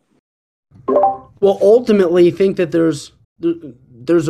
is a harmony there, and we and many of the people that have reached out to us at Beanstalk Farms, to say full core press might be an understatement. It'll be like the last 2 minutes in the final four. Like this is crunch time, to say the least. But substantively, really don't think that there is a disconnect between things being able to be executed and things being done where there's decentralized consensus. And ultimately, we recognize that no matter what action is taken at this point, there's going to be a lot of people that are unhappy with what's done. And so at this point, the question is, how can we, what's the best way forward for everyone together collectively? And the community is really the thing that makes Beanstalk strong. And so if the community is willing to move forward with, that's really the main thing that will determine whether Beanstalk is successful. To answer you explicitly, do we think it's time to double down on the principles and stuff? It's not about doubling down. This is what it's all about. The system is strong because of the fact that there are so many people that care about its success. Like, this is today we were pulled up off the ground by the people that we've been working with for months, and reminded that this is a long battle, or a long war that is not lost. And while the battle today was certainly lost, the war is not lost. And to answer, to get at what we're really trying to get at here, Smokey, we doxed ourselves because of that. Like, we mean business. This is not a joke to us. This is fucked. Today, what happened today is horrible. And so our intention is to do everything we can to try to fix it. But we are just 3 individuals. And we truly do believe that what makes Beanstalk so strong and successful is the diverse set of people that are participating. And the hope is to conduct ourselves in a way where going forward, that is not lost. And even if there are certainly some people that are going to hop off the bandwagon as soon as humanly possible, that's okay. And it's really just about figuring out how to in short order do that. But at the same time, just want to recognize, let's say there was 50 or $100 million that appeared out of nowhere right now, we would not be ready to unpause Beanstalk. Like, it's going to take a couple of weeks until we feel like we have done our homework, and Beanstalk Farms has done our homework such that this exploit and anything similar to it is covered. And that's essential. So recognize that everyone wants resolution here in short order. Don't think that's realistic, frankly, and that's unrelated to the full court press, which we are mounting in full steam. So there is a little bit of a friction there, but think there's some harmony we're going to be able to hopefully get at together. Yeah, that's fair. And look, I respect you guys for coming out and basically putting yourselves at risk / putting your faith forward by saying, look, here's who I am, right? That's what a lot of people, including myself, doesn't have the balls to do, right? So good on you. I just think that there's also as people famously say, do you want to be right or do you want to make money? I think that also kind of comes into play here, along with there isn't any glory in doing things the hard way is what I'm getting at. And we've seen how DAO bloat and or slow decision making has killed many a startup in the past, and that's sort of I think what I model being closest to right now, right? So I guess all I would ask is that yes, please take advantage of the community and then learn as much as you can and squeeze as many great ideas out of the people there. Just don't let the idea of being a DAO slow down execution, because we've seen that kill great projects in the past and kill the momentum that is sort of the lifeblood of DeFi as I see it. Yeah, I mean, it is just important to acknowledge, though, that we're not in charge and have never positioned ourselves as in charge of Beanstalk, and we do think it would be wrong to, at this point in time, to start to wave a magic wand and act like that is the case. And so, if anything, the goal is to evaluate collectively, and we're also going to be racking our brains and leveraging our networks and seeing what we can do. But the idea is to come up with a set of 3 or 4 different viable options moving forward, depending on the available capital and situation, and basically, propose A, B, C, or D. And as those options become apparent and what they are, don't think that will... I think the goal is, once we figure out what A, B, and C, and D are, it'll be possible for everyone to vote on A, B, C, and D. But in the short term, feel like we gotta all work together to figure out what those are, and we're not in charge. So it's hard for us to just say, oh, this is what's going to happen. It's not really, it's not the way things happen. Yeah, fair enough, man. Look, best of luck, and I'm in the corner if there's anything I can ever do to help. So thanks, guys. Appreciate it. And Smokey, just want to say, we appreciate your input tremendously and really hope that you're part of the process and discussion and stuff, as we figure this all out together. I would say something real fast. GDP, I think you're up right after Harvey. We'll let Oh, I'm sorry. Hey. Yeah, we can hear you. Go ahead. Cool. Well, it's funny, when I first started to sign up to talk, it goes a lot of the stuff I wanted to talk about started to be covered by the next 3 speakers. So, anyway, I first want to say, I'm really impressed so far. I'm really happy with how you're handling things. The doxing is a very strong first step. I like the idea of being meticulous with weighing the options. That's another thing that's always drawn me to the project. I think there's really something special here. What I felt like this analogy, which is kind of crappy, but it's kind of like if we live in a horse-drawn carriage world and you guys invented the first car, and then someone came along and cut the brake lines. And then if you were to throw it away or the market threw it away, that's like saying, well, cars are just stupid because that one crashed. And it's like, well, no, it's just fix the brake lines and cars are way better than horse-drawn carriages. And I think what you guys have made for DeFi and for algo-backed dollars is like the automobile in a horse-drawn carriage world. It's just incredible, superior tech. I've been pretty much obsessed since I found it in November, and I've been as excited about being as I was when I first found Bitcoin in 2012.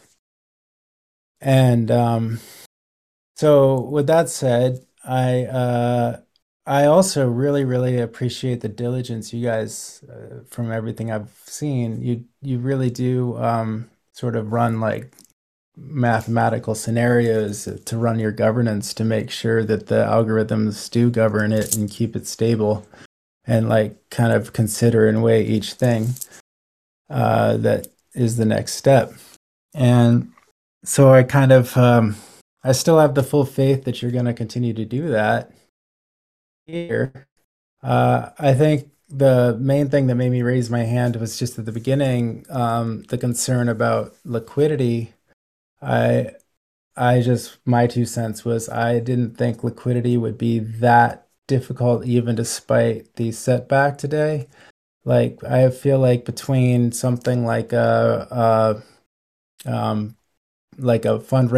thing where you have just a new pod line issuance or something like that, combined with the fact that from the people in my circles, I feel like there's enough true believers that they'd be happy to just be getting in a silo early, because when you're in the silo early, it's they're going to be getting the rewards and the bigger proportion of rewards, so it'll kind of naturally attract liquidity because it's proven itself for what it is. It was on a tear, but before this happened, it was like the world was waking up to the wonder that is the protocol, and it looked like it was just going to keep attracting liquidity because it is such a superior product, and people were starting to really realize that and understand the mechanics of it, and why the world needs cheap, non-collateralized stable coins. And anyway, so I think, yeah, with the setback and the reputation of having a exploit happen, it can be a bit of a setback, but it's on. This is more like akin to something like Satoshi inventing Bitcoin or something. Like the technology that's been created is so special that it's like if when Satoshi first created Bitcoin, if someone magically made a super secret miner that 51% attacked it, but like it could recover from that, and I don't want people to lose sight of the Harvey, I'm sorry, broader picture. I don't mean to cut you off, but I think yeah, we want to get to more questions here. But we echo your sentiment. Really appreciate your support in this hard time. Yeah, I had questions kind of before, but then people asked them, so then I just sort of started rambling because it's okay. I understand. I think we're all kind of fried. I get it. Yeah, it's been a long day. I'm gonna move now, real quick. There in the town hall chat. There was okay. We had basically Publius. What should have been done to prevent this? If we can go back in time. 24, 48 hours. How could we set ourselves up in the future so things like this don't happen? Well, there needs to be flash loan resistance built into governance, and that was what was attacked, and that needs to be fixed. So, yeah. And do we have a clear path for that? The short answer is yes. It's one of those things where it's like, yeah, it's brutal because it's not technically hard to fix. It's just like it just wasn't part of the protocol. Gotcha.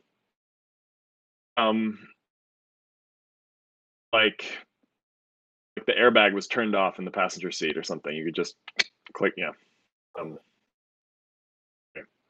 Okay, Unbinksy. We're next up. Hey everybody. Publius core team. Really sad to hear what happened. I've been affected. Everybody's been affected. Tough day. That said, I am floored at the community response and just amazed at kind of the initiative that various community members and core contributors have taken to find a way forward. So that gives me a strong signal that this is something worth fighting for. In addition, the reason I got into Bean is the economic design. It feels strong, and to date it hasn't been proven wrong. So there is still a lot to explore in this problem space. That said, let's prove it right. This is the biggest shitstorm imaginable. Let's prove it right. Let's put the Band-Aid on and let's let the model work its magic. So, there's a lot of work to be done to get that to happen, but we were also floored by the response today from the community. I mean, holy smokes. Yeah. So I totally agree with you. I think I all for whatever path we choose. I'd like to be involved and help you brainstorm. One thing I'd like to bring up and something I'm mulling over is the extent of how much on-chain governance played a role in this exploit.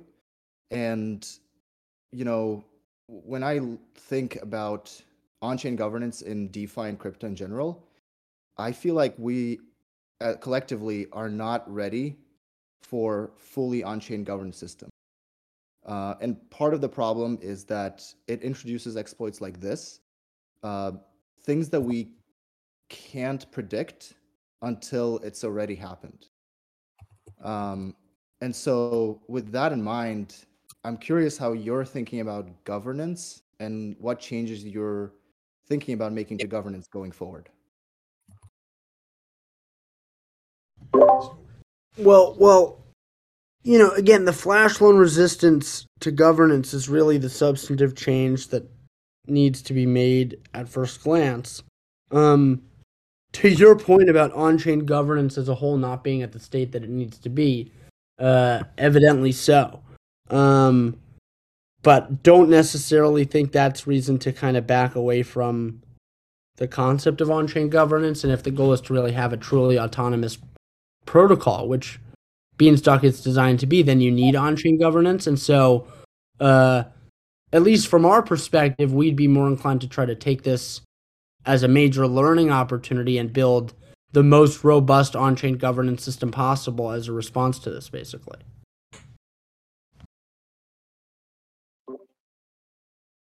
Yes. One thing. Okay, so I'll leave it up to you to think about. But my understanding was that you were using custom governor contract. I've been told that there's the regular governor contract actually has this built in, this fail safe against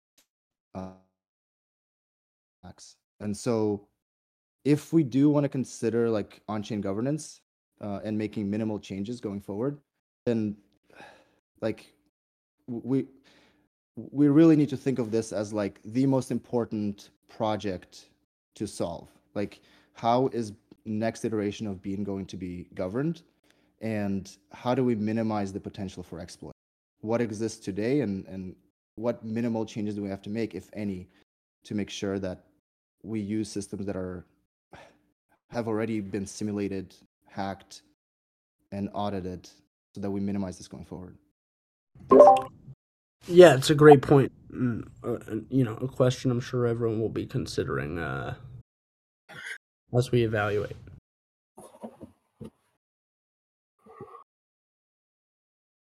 Okay, from the chat there was, how did this go from a BIP with 250K to Ukraine, all of a sudden, to draining, all the liquidity?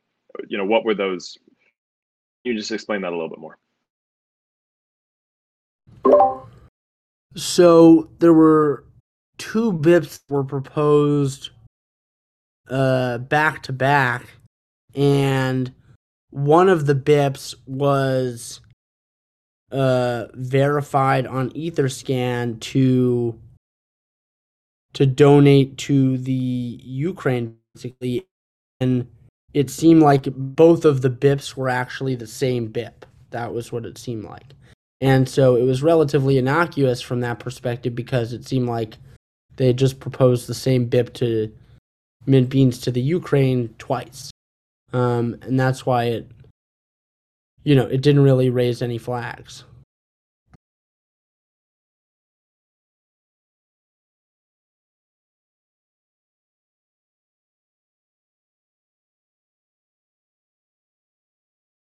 Okay, I think we have Plastic Bean. I think you were up next. Thank you, Dumpling. First of all, thank you, Publius. Thank you, Dumpling, and thank you to the whole team for coming forward and putting this together. I really appreciate it. I've been following Beanstalk for a long time now. My one question is if one of the solutions is to deploy a new contract and issue new tokens, what will happen to the current pod line? Are you guys going to default on the debt, or you will somehow transfer it over to the new contract? That's basically an open question that will be, is one of those substantive things we hope that the DAO will vote on. That will be certainly part of the options that are, need to be voted on. Okay, thank you.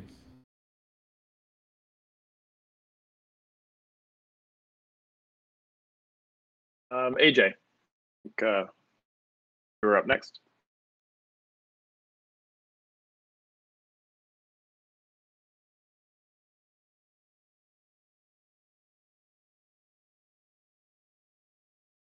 AJ, we can't hear you.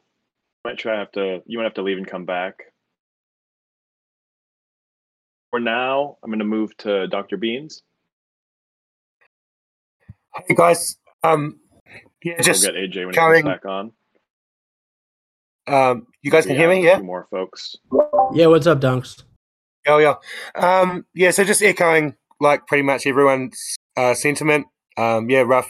Rough day. Still 100% like believe in the vision, the mission, and I think that what I wanted to say was from my perspective, and this could be kind of obviously probably is wrong, but from my perspective, the $75 million roughly.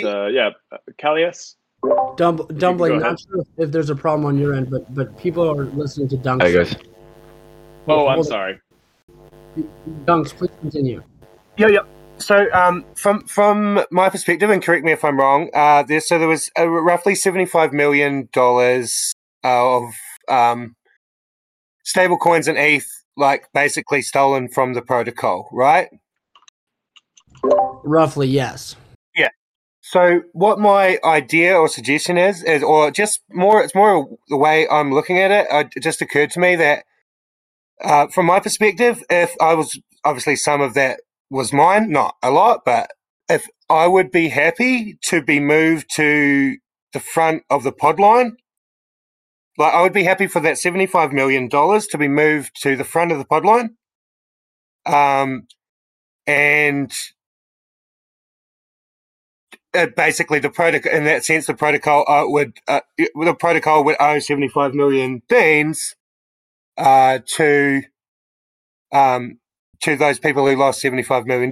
And then if there was a way to kickstart liquidity, then it seems to me that the current situation is the pod line is 650 million. So really all we're doing is we're adding an extra 75 million to that pod line. To me, that does not seem like an insurmountable obstacle. People were, to me, it doesn't actually seem that huge if we can solve the liquidity issue. So I just wondering what you guys think about that, and would it be possible to move, like, say, the people who lost actual money, Because obviously a lot of the pod line was people who lent. The only difficulty is that the pod line is like ordered, and so it's a question of like how do you order different people in the silo, which is fungible, or stockholders are equivalent to some extent. But the short answer is the point that you're really getting at is very clearly that there is a lot of different reason to be optimistic here, and so it's unclear exactly what the right solution is, but you know, we like you are optimistic there's a path forward here. Yeah, no, awesome. That's just kind of that. My feeling is that we've lost $75 million. The protocol, in some sense, owes that, but we have a pod line which is basically represents what the protocol owes. I for one happy to be included in that pod line. It would be cool if it was at the start, but to me that's kind of it's like the broad strokes of where we're at, and it doesn't seem insurmountable. Yeah, it'd be another pod line. Like there's a lot of different things to do here. There's a lot of different things to do here. Cool. Yeah, thanks. That was all I wanted to say. Okay. Next we'll go food. Does this work? And then we'll. Does this work? Oh, AJ, you're on. Yeah, we can hear you. Go ahead. Hey. So wow. Publius, nice to hear your voice. Like, I'm not going to waste time on all the politics. I hope everybody's, in good health.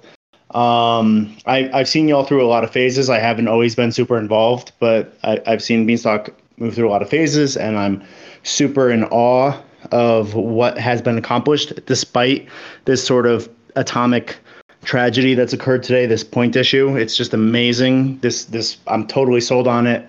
And every time that, I thought that there was no way you guys could come back, you've come back. And so I just don't listen to that doubt anymore.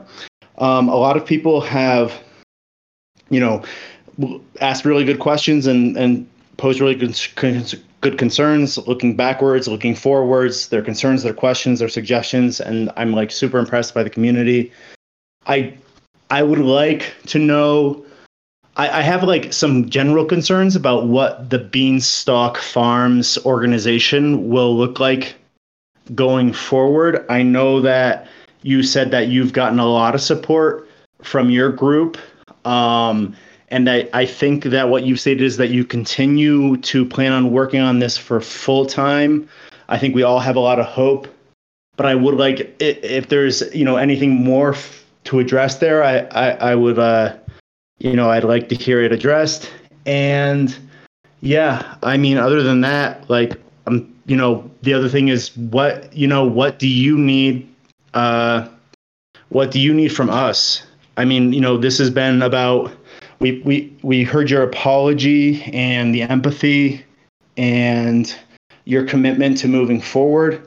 So how can the community help the community make sure that we bring this incredible concept back to life?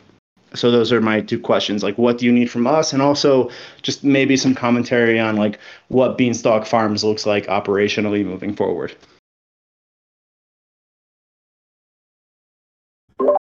Yeah, it's unclear. I mean, Beanstalk Farms, everyone was basically paid, via, there was the BIPs to mint the beans to fund the development, and basically the beans are currently worthless. So everyone from Beanstalk Farms that wants to continue working on Beanstalk, it remains unclear, how to best do that. But the short answer is people who are going to keep working on Beanstalk Farms are going to do it more or less on a voluntary basis.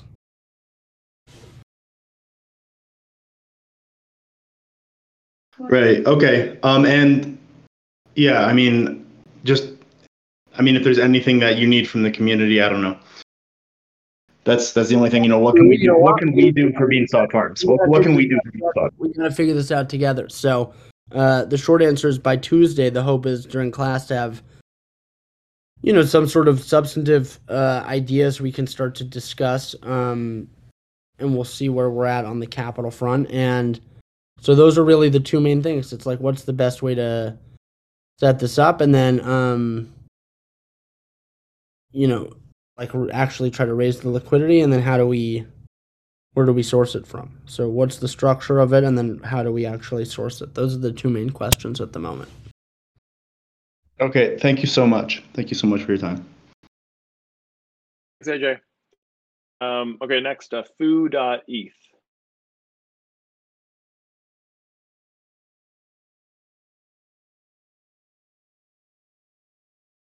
If you're not near a mic, you can go to Callius, did you go? Or DevBear?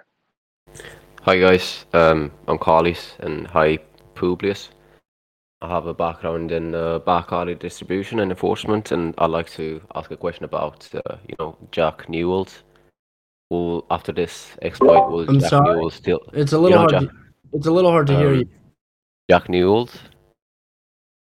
I have a question about Jack Newell. Will after this exploit, will he still be able to buy his color house and go private? I'm sorry, you're going a little bit in and out, and so it's a little hard to hear your question. Do you guys know Jack Newell? Do we know him? Only on Twitter. Okay, so after this exploit, will he still be able to?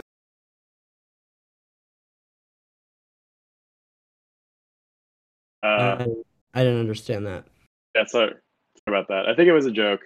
But yeah, we'll go to DevBear.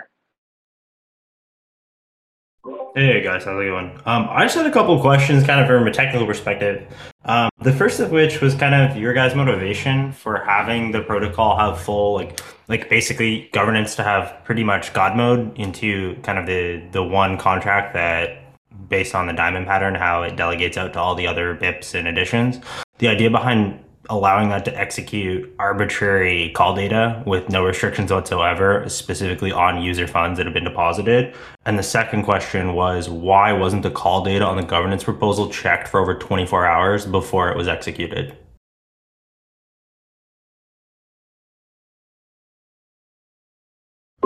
So to answer the former question, the desire to have a fully on-chain governance system was effectively such that the system could really run autonomously. And go ahead. Sorry, it's just mic feedback. You're good. Oh, no problem. And so, like from a principal perspective, like why could the governance execute arbitrary code? Well, the short answer is the Beanstalk, when it was originally deployed, like was not.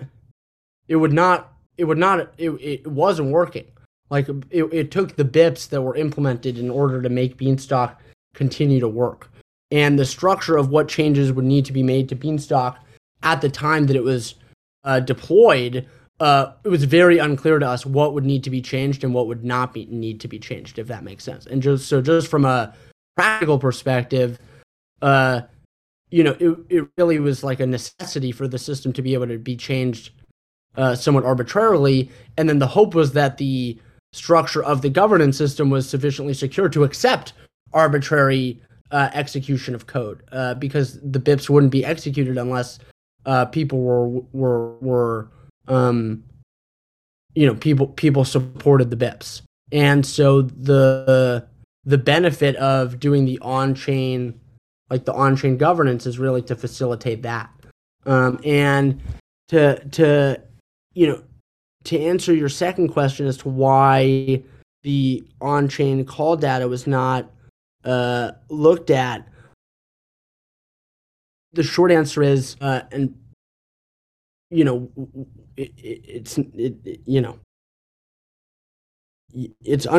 unclear. It's unclear what. I mean, the short answer is, don't. Correct me if I'm wrong. Like, if one of the members that had access to the emergency stop had looked at the call data before it was executed, this could have been prevented, correct? Honestly, that's unclear to us at the time. Well, wouldn't if the emergency stop was pulled before the call data was executed, the call data would have reverted when the governance proposal executed? Correct, but your question was whether from reviewing the on-chain call data, it would have been possible to determine whether there was an attack happening, and that's the thing that's unclear. That's fair enough. Yeah, it just seems a little bit negligent that the team did not do that due diligence and let, there was confusion around it. People were confused that no one from the team, executed the call data on a local fork of mainnet on their machine and see what happened. Because what you could have done is you could have simulated, had you just like Ganache CLI can just fork mainnet state, you could have executed that call data on your local machine and watched the curve pool get drained. So yeah, that's just kind of my question. I'm not trying to press you guys or anything, but as someone also building a protocol, these are the type of things that we kind of looked for, around simulations and testing to see these kind of measures. So something even fuzz testing this, but most importantly, just literally forking mainnet and executing the call data locally, you would have seen that this happened. So just for your going forward, any other security considerations that you guys have, that's one thing that I've always thought, for executing on-chain call data and having a time lock, having someone whose responsibility is simply to just run it locally and see what happens. Seems like that would be important. Because call data like this, definitely would have been able to detect that in advance. Yeah, I think there's a lot of learning lessons to be learned here, and Beanstalk didn't have a head of security or someone that was responsible for testing the BIPs, and so yeah, this is one of those things that in a decentralized capacity, it's everyone can point fingers, and yeah, it stinks. Now, the other question, just to kind of follow up on that, is why, what was the reasoning for governance, the governance basically call data or any BIP to have full access to the LP positions in the pool and to be able to send them to arbitrary addresses and move tokens arbitrarily? From a protocol design perspective, the only person that should be able to remove an asset like that from the pool should be the person that deposited it. So governance, the way I've kind of learned protocol design, should only be. Let's take an example. Let's take an example where the curve pool for the Bean3 curve pool has an A parameter of 10, and let's say instead of going through curve governance to change the A parameter from 10 to 100, Beanstalk Farms deploys a new pool and then proposes basically via governance to immediately migrate any deposited liquidity from the curve pool with an A parameter of 10 to an A parameter of 100. And so there's there's just some practical things that you'd want to be able to do that in hindsight you may say, well, at the margin, it's not worth it. But that was the thinking. Couldn't you just add a list of approved addresses, a mapping of approved addresses within the Diamond contract that says governance is allowed to move tokens from here to here via a specific, you could have a specific token moving function that checks to see am I pulling this token from somewhere that's allowed, and am I moving to somewhere that's allowed? And you could just whitelist that new curve pool. It just seemed kind of strange that the protocol design allowed for arbitrary moving of tokens from one arbitrary location to another with arbitrary call data executed permissionlessly. It just feels a little bit I'm not trying to press you guys. I'm just as someone who is really deep into this stuff, it just seems a little bit just confusing why it was designed like that. And I just want to get your thoughts on if there was another, if that was the reason why that was done, or if there was a more I don't know. I don't really know what I'm asking at this point, but why was it implemented that way? And did anyone didn't see that? I will say you definitely are pressing them, but that's also okay. I think that this is a forum for that, so that's good. I guess I would say, when are you open to to helping us as we make any changes to this, because it seems like you're highly qualified for this sort of thing. It's not particularly something I have time to look in. I'm just trying to get a consolation of why these things weren't discussed internally and why the audit firms that have audited Beans in the past, if it has been audited, missed something like this It just feels very kind of strange. And if I was like a community member who didn't understand this stuff, it's like having a very like concrete, solid answer as to why like governance could arbitrarily move my money at any time seems like something I would like want to have an answer for. Yeah, I mean, respectfully, no one has raised this with us to date. Obviously, now's the time to raise it. But yeah, I mean, if you have questions about why the white paper and the protocol, the goal is to make that as upfront as possible that arbitrary code could be executed via BIPs. But recognize that that might not be the best way to draw it up. For sure. Yeah, that's about all the questions I have. I guess like the only question I have forward have you guys discussed internally, like from a code perspective, anything that you plan to improve on or like architecturally. A lot of the discussion throughout the day today was really focused on governance. And how it was like governance's fault that this was, this happened. They're saying like, oh, on-chain governance bad, let's move to off-chain, et cetera, et cetera. But from my understanding, it looks like it was a failure of software architecture, not a failure of on-chain governance. And I feel like a lot of people were pointing fingers at on-chain governance saying it's bad. So I just want to get your thoughts on, if there's anything you guys have talked about that keeps on-chain governance, because it seems like removing it for the sake of removing it is just like we don't want to write the code to do it properly. Well, we just removed it currently to prevent any additional exploits effectively. But that's not to say that we think that there shouldn't be on-chain governance going forward in any way. Cool. Makes sense. Thank you guys for answering those questions. That's about all I have. Yeah, appreciate your questions very much. I think I brought on Sages and Tyler Burden. We'll go with Sages first.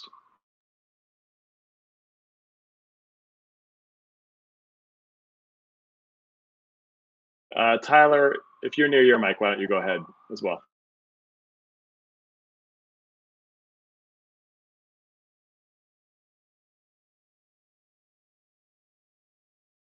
Okay.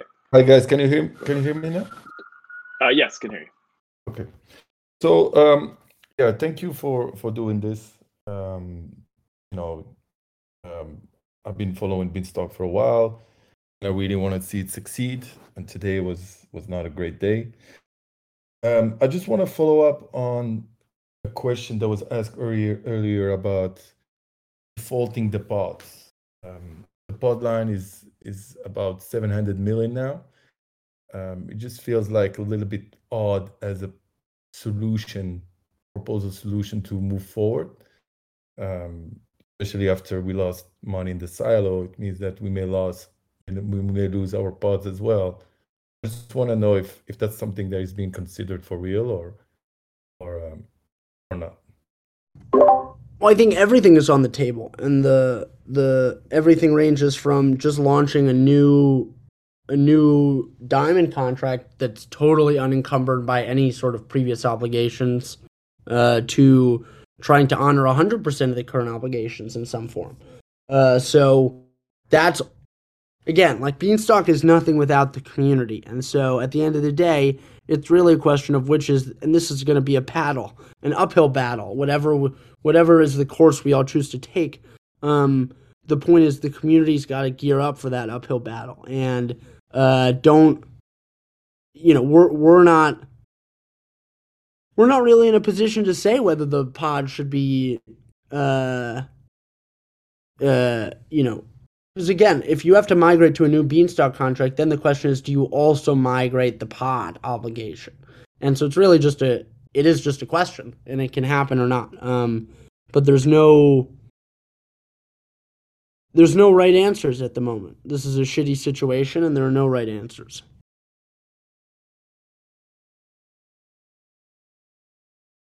Okay. It just feels like, I don't know, maybe it's just being it's been a little difficult today to lose money on the silo, but it just feels like, that losing money as well in the pods, that, it's not a great solution, but okay. I mean. Yeah, no one wants to lose money. Agree.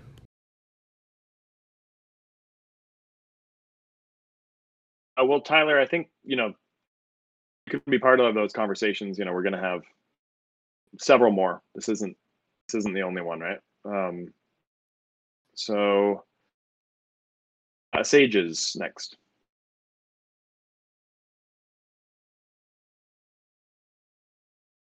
All right, not sure you're there.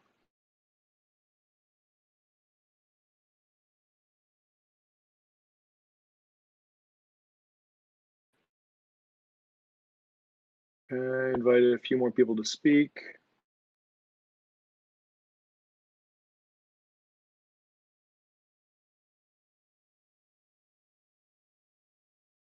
Smokey's back. GM Kings, back again. So one quick question, and I asked this to, I think, to probably understand how we're internally thinking about positioning in front of VC, et cetera, at the moment.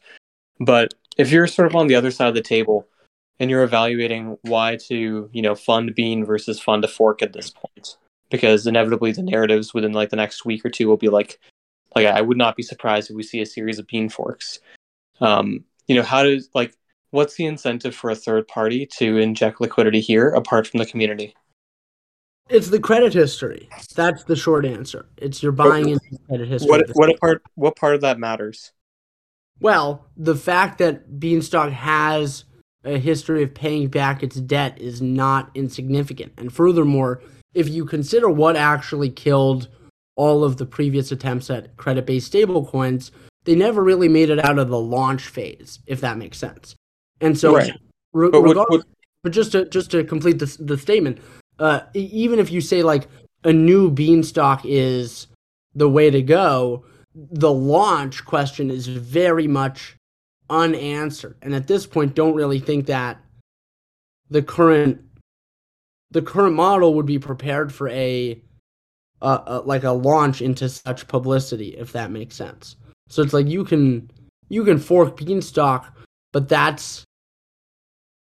frankly, don't even necessarily think that that's like the position you want to be in. I mean, obviously you have a lot of obligations in the current Beanstalk, but if you have no obligations, that's how you get into season of plenty territory and inorganic demand. And there's a lot to be said for the alpha here if Beanstalk, the current version of Beanstalk, is able to attract enough lenders to come back from the debt. That's the short answer. So that's the positioning.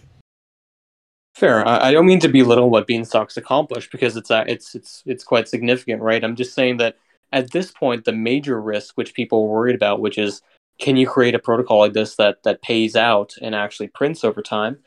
You guys have kind of de-risked that, right, in the eyes of what is possible versus what isn't possible. So I do get your point around the credit history, but I also do wonder if and I'm just saying this again, speaking from a devil's advocate point of view, how do you? It feels like a really tough statement to make objective claims around in terms of there's no way to do a clean cold launch with appropriately managed or effectively agree with that 100%. We would just say despite being in a horrible position at the moment, we welcome the competition. Like Beanstalk, that's good. I respect that. Beanstalk is better for the competition.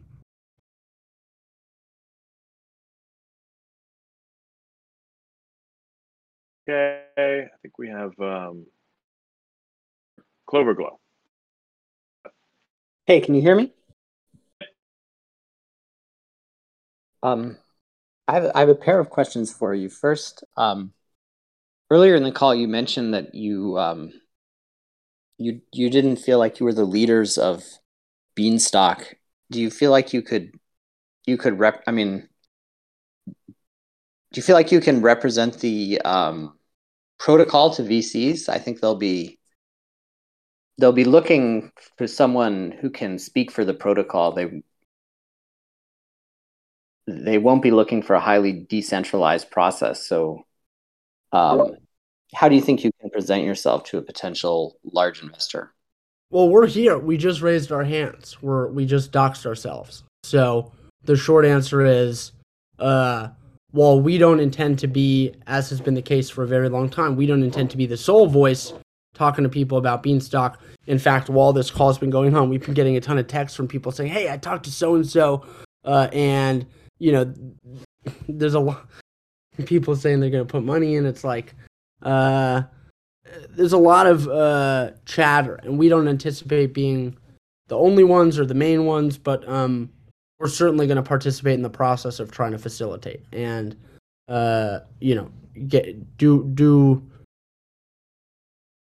do whatever we can to help make that happen. But at the end of the day, and this is really a hill we will die on, and we have very beginning Publius that at some point the goal is for Publius to disappear. Like, we don't want Beanstalk to be reliant on any individual or group of individuals whatsoever. And so the long-term vision here is not altered. And while in the short term, like, obviously things have changed. We're doxxed. The substantive thing has changed. We encourage everyone to participate in this process. Basically, this is a group project in many ways. I see. And you mentioned earlier there's no head of security. Is your organizational model, is that possible under your organizational model? Are you open to it? Well, Beanstalk itself is just governed by an on-chain DAO. Beanstalk Farms has and someone who's just solely working on security, let's call it. So there's nothing to preclude that from changing in the future, and that would seem to be a prudent thing to do.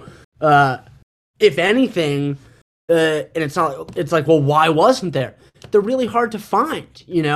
Either the people that have this knowledge base work for auditing firms or are hackers, and so it's very hard to get in touch with any of them and to try to recruit them to work on a single project. And lots of the auditors have all sorts of language in the contracts that we can't solicit their employees. And so it makes it really difficult for Beanstalk Farms or Beanstalk as a protocol to attract, some sort of security specialist. Now, maybe after this happens, someone will raise their hands. But to date, that was not possible, basically. Okay, thank you for your answers there. The other thing I wanted to check in with you on is it's been made clear that the government system hasn't changed since the Omnitia audit. I thought I heard earlier today that what had changed since then was that assets that could be borrowed in a flash loan had been introduced to the silo. Is that true?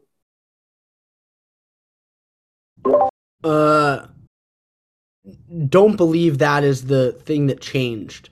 As we were saying earlier, our understanding of what changed that facilitated the exploit was that the percentage of BDV in the silo that was in liquidity pools increased dramatically over the past couple of days, and that facilitated via a flash loan the acquiring of enough BDV to supermajority pass a BIP. But the assets that were whitelisted in the silo themselves, at least as far as we understand it, were non-substantive. I see. Okay, so even when going back to BIP 7 or whatever the audit was, there was the flash loanable assets were already part of the protocol. Yeah, there's nothing whatsoever that changed since BIP 7 that would have allowed this to happen in our opinion, or based on our understanding at the moment, certainly. Okay, great. Thank you for clarifying that. Yeah, and obviously they don't want to raise their hands and say, "Hey, we fucked up." That's not something that Omnitia wants to do. And we're not gonna try to force them to do that, but we're also not gonna pretend like this was something that was introduced after the fact. Yep, understood. Absolutely. Okay, we had King Shrimp up earlier and they left, but King Shrimp, you wanna? Good. I can't hear you, King Shrimp.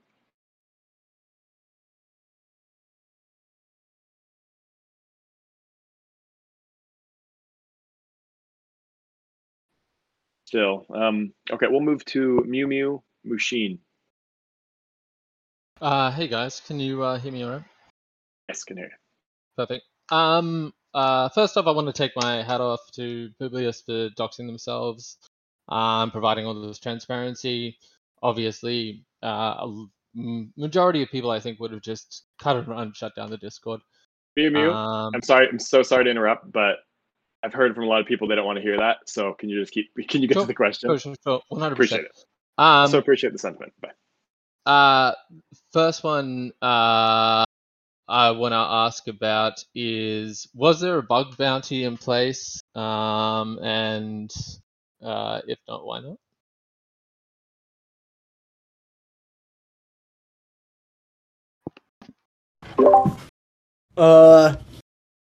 Not that we're in the business of pointing fingers, but this goes back to the decentralized nature of things. The desire for a bug bounty is something we raised a multitude of times over the past couple of months, and for whatever reason, it never happened. So, yeah, there's no reason whatsoever that there was no bug bounty. That was something we liked a lot.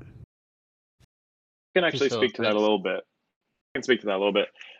We did the one that we looked into was Code Arena, and we did a little analysis of it, and it seemed as if Code Arena was really just using the top 2 or 3 people from Code Arena. Like it wasn't like a big. The idea behind Code Arena is that you put up your code, and then a bunch of people can look at it. That's kind of a formal bug bounty program. It looked as if for what we were looking to spend, or I don't know, we were thinking about doing about 50,000 for it, and we sort of analyzed it and decided that wasn't the one for us, and kept looking, but ultimately didn't find one. So anyway, I just wanted to speak to that a little bit, since that was something that was on my desk. Fantastic, thanks. And the other thing I wanted to ask about is, is there going to be any attempts to negotiate with a hacker to, say, take a haircut and treat it as a bug bounty and have some money come back? And I don't really know Tornado Cash too well, but as far as I know, I think the 950 mil from Ronin and the 450 mil from Wormhole went through Tornado, or is attempted to go through Tornado, which has liquidity issues for how much it can enter and exit. So it may be the case that the hacker has 75 million sitting there, and I'm happy to be corrected on this, but has 75 mil sitting there that is going to be difficult to clear through the system. So there may be some incentive for him to, take 7.5 mil or 5 mil and return the rest of the funds to the protocol. As this being considered? Yeah, I mean it's something that's, all options are on the table basically, and on that front we're just trying to consult with lawyers and stuff to do that, properly basically. Perfect, thanks. And there's just one more. I don't want to take up too much time. One person that came to mind was, as far as getting liquidity, was Tetranode, who I'm sure everyone knows. The reason he comes to mind is because he is very big on, he's anti-VC generally. He is controversial, but he does believe in decentralization. And I think he might be a person to approach. And I just wanted to put that out there. Thanks. Well, for anyone listening, if you have a connection to Tetranode, feel free to try to connect us. Perfect. That's all I have. Thank you very much, guys.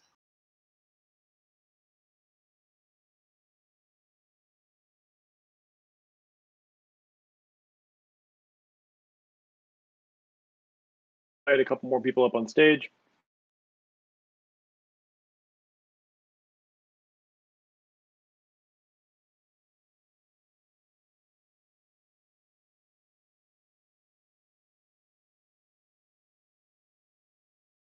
Martek, are you near mic? Hi, folks. You can hear me, right? Yep, can hear you. All appreciations for everything. I'll keep it short and everything else. So I'm just thinking how to make it work in the future, right? There are different problems, different sets, and so on. Uh, so my background is very corporate lending and borrowing, asset management. I'm leading a few companies that look into digital asset space of that side. And stablecoin is a very cornerstone of everything, right?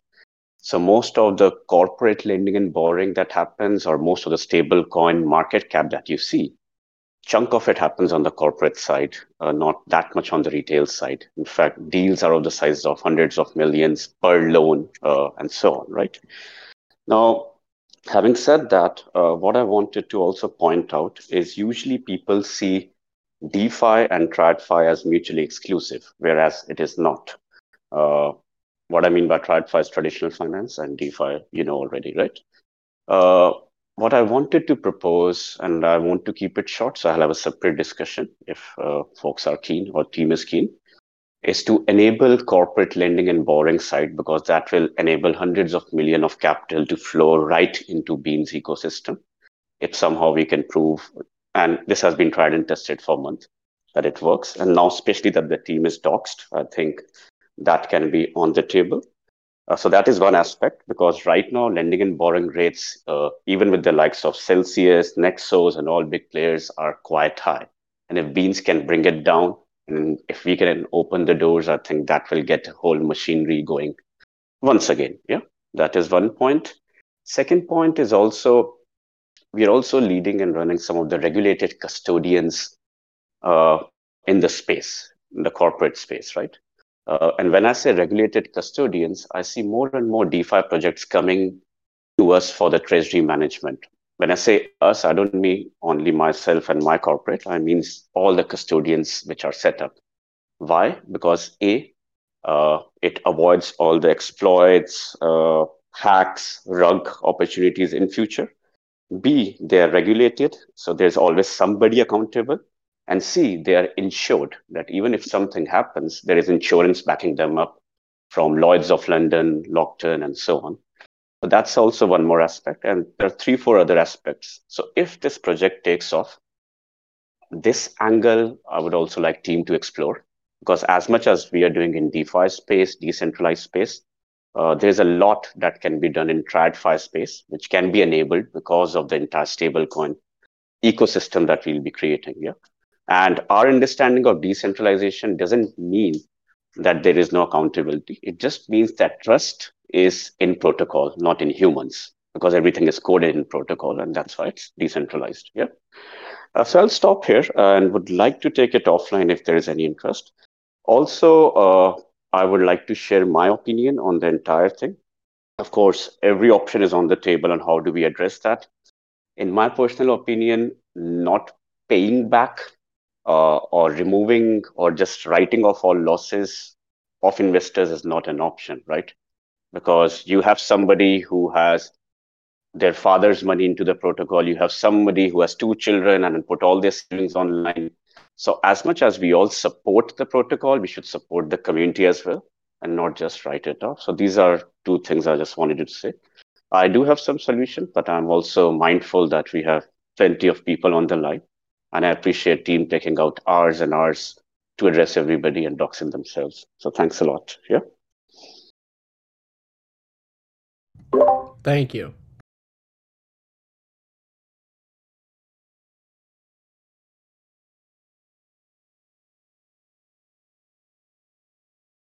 Okay.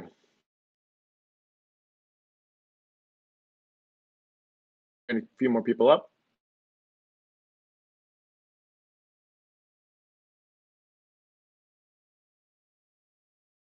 Got Jeff the Baker. Hello, can you guys hear me? Yes, Ken. Awesome.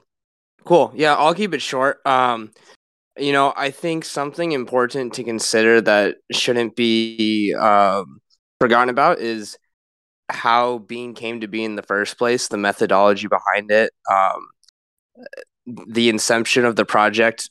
Bean got to where it was because of the nature it was designed and how different elements were architected. It's unlike anything else that's been seen before. And whatever happens going forward, I think if it loses that nature, can be detrimental to the future of Bean.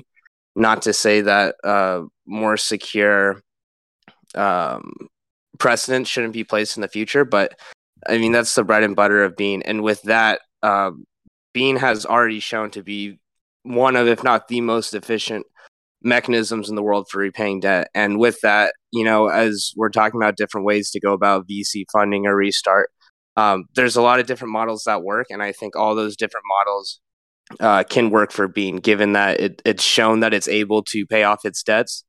And, I just think everyone should keep an open mind about those different options. There's a lot of attacks or happenings of this sort that have happened in the past, and other protocols have been able to come back from it.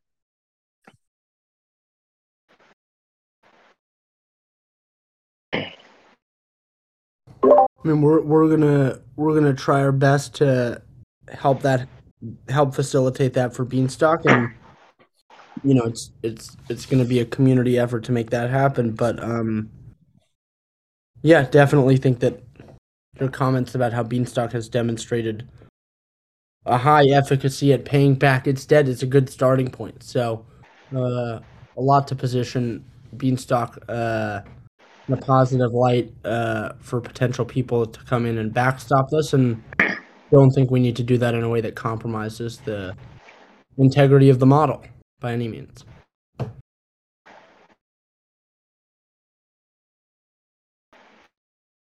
Okay. That was Jeff the Baker. Benji. Hey guys, I will try to keep it short as well. So as far as I understand, we lost about $75 million worth of on-bean assets, and if we can get them back, basically we can balance back the pools and solve that issue, and then it's just a matter of trust, of people not dumping everything once we go again. I didn't hear much discussion about the possibility of getting these funds back, and I'm not a developer, so I don't have much knowledge about it. But is there any chance, in your opinion, to track or to code in a way or track the trail of the funds going through a tornado, and then work with centralized exchange to basically get these funds back? Obviously, it might not be high chance of doing that, but I didn't hear much discussion about that at all in the last 2 hours of this call. Yeah, so in short, that's something that we're very much trying to pursue. And there's already there was a firm that does on-chain analysis that reached out to Beanstalk Farms, and they're starting to look into it. And I believe Beanstalk Farms tweeted sort of like an open call for some assistance. And the short answer is to get as much help as possible to try to track these funds down and recover them if possible. But at the same time, feel like it's prudent to proceed as if the funds are not recoverable, and then if they are, that's a great place to be. But the starting place is that they're not recoverable, if that makes sense. Yeah, you as developers and the backgrounds that you have, do you have like any maybe glance or idea what are like how complicated it is, or what's the chance of them being able to really mask the funds through like that amount through the liquidity? It seems like they have less than $1 billion there, maybe So, about 10x.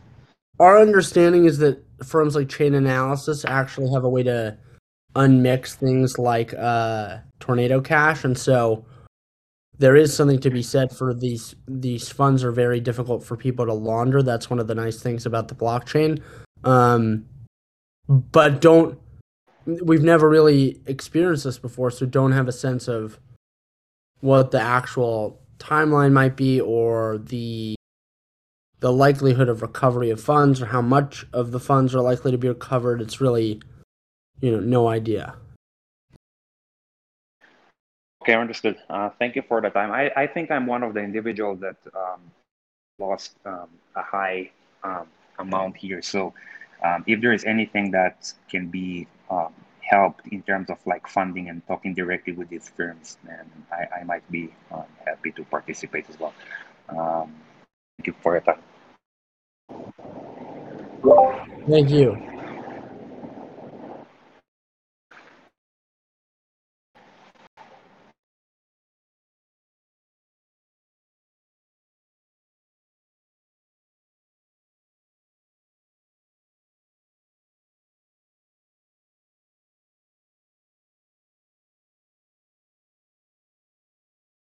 Hello, what's that called on?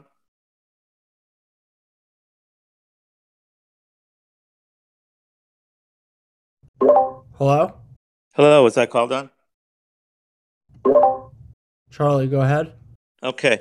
Hey, so Ben, I've got a question and a comment. I'm still, after 2 hours, I'm still a little concerned that it doesn't appear that anybody's taking any responsibility for this and still saying that, that there is no leader and nobody's in charge yet. You guys are clearly the ones that created this product and are answering questions for 2.5 hours. So I guess that's a comment, but my question is, if the point of this is to engender trust going forward, then, how much trust can be created if there's nobody that's going to take responsibility for what went wrong? So I'd like you to answer, if you could, that first, and then I have another question. I mean, that's up to you. If I'm asking you. It's not. I mean, it's not up to me. I'm asking you. You're asking like a rhetorical question at the end. No, it's not rhetorical. It is. It's an actual question. Beanstalk. It's like it's unclear at this point in time why someone might want to trust Beanstalk, and therefore. No, that's not what my question is. No, just hang on one second. My question is: are you saying that you have no responsibility whatsoever for this entire endeavor, for the technology that's built, for the for the platform that's set up? Because if that's the case, then how does anybody, and it's a question, and you're here to engender trust, if that's the case, then who are we to trust going forward that this is not going to happen again if you're not the one that's going to make sure it doesn't happen again? I mean, I can't make sure it doesn't happen again. That's why not? The code is open source and open, and anyone can read it. So the whole concept is, the only thing that we did was we deployed the contracts on mainnet, and that's something that we worked very hard to do. And at that point in time, since then, we've done everything we can in our power to educate people and to surround Beanstalk with a high quality set of individuals that all want to work on it. But that's my point. I mean, you are running a business, and this is one of your. There's no way. How can you say it's running a business? We deployed a piece of software on the Ethereum mainnet. There's no business.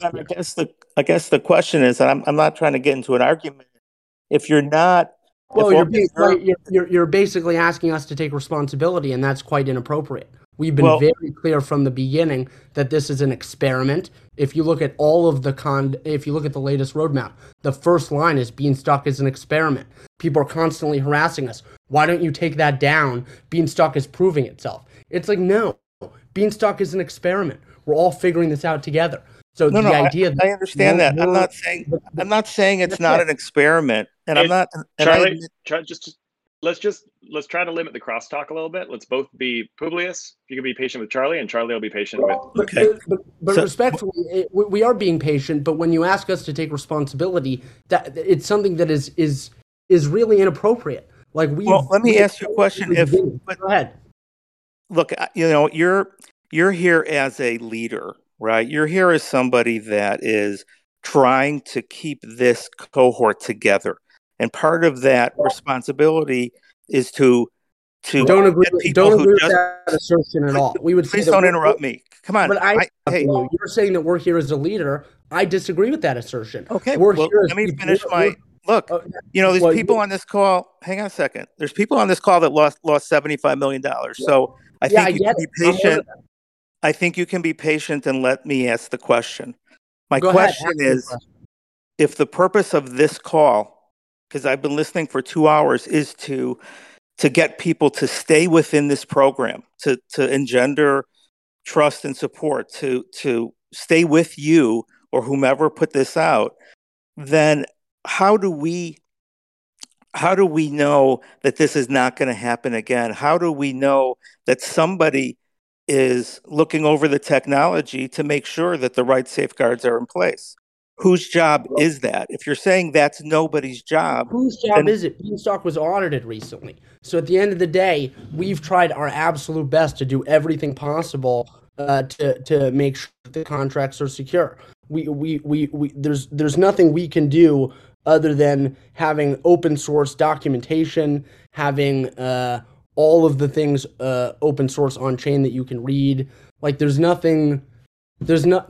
action that we've tried to take to make it such that A, we're the leaders, or B, anyone else is reliant on us for anything. In fact, the whole ethos of decentralization is such that no one is reliant. Like the protocol is not reliant on any individual. So from an ethos perspective, just don't agree with the characterization there.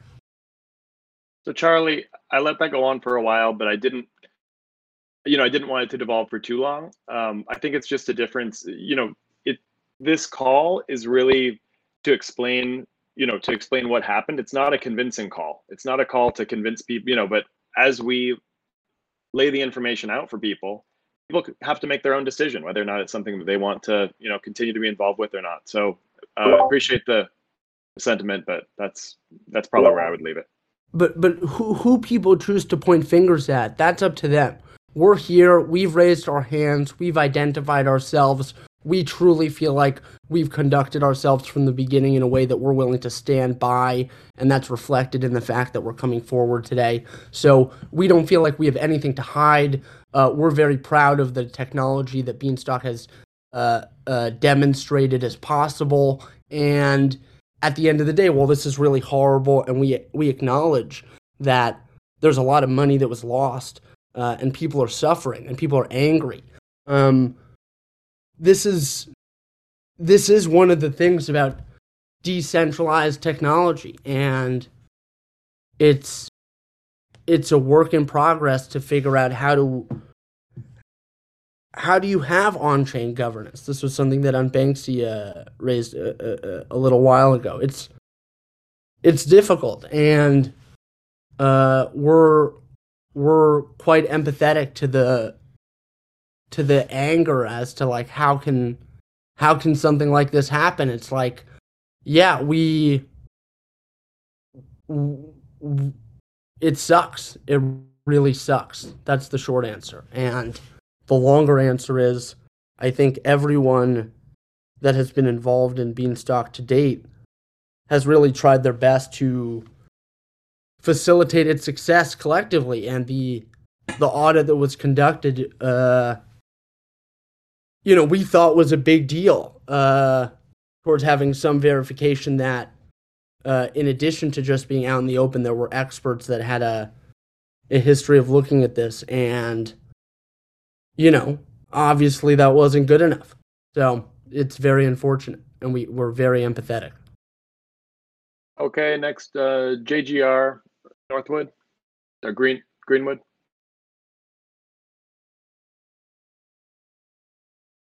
I can't hear you yet.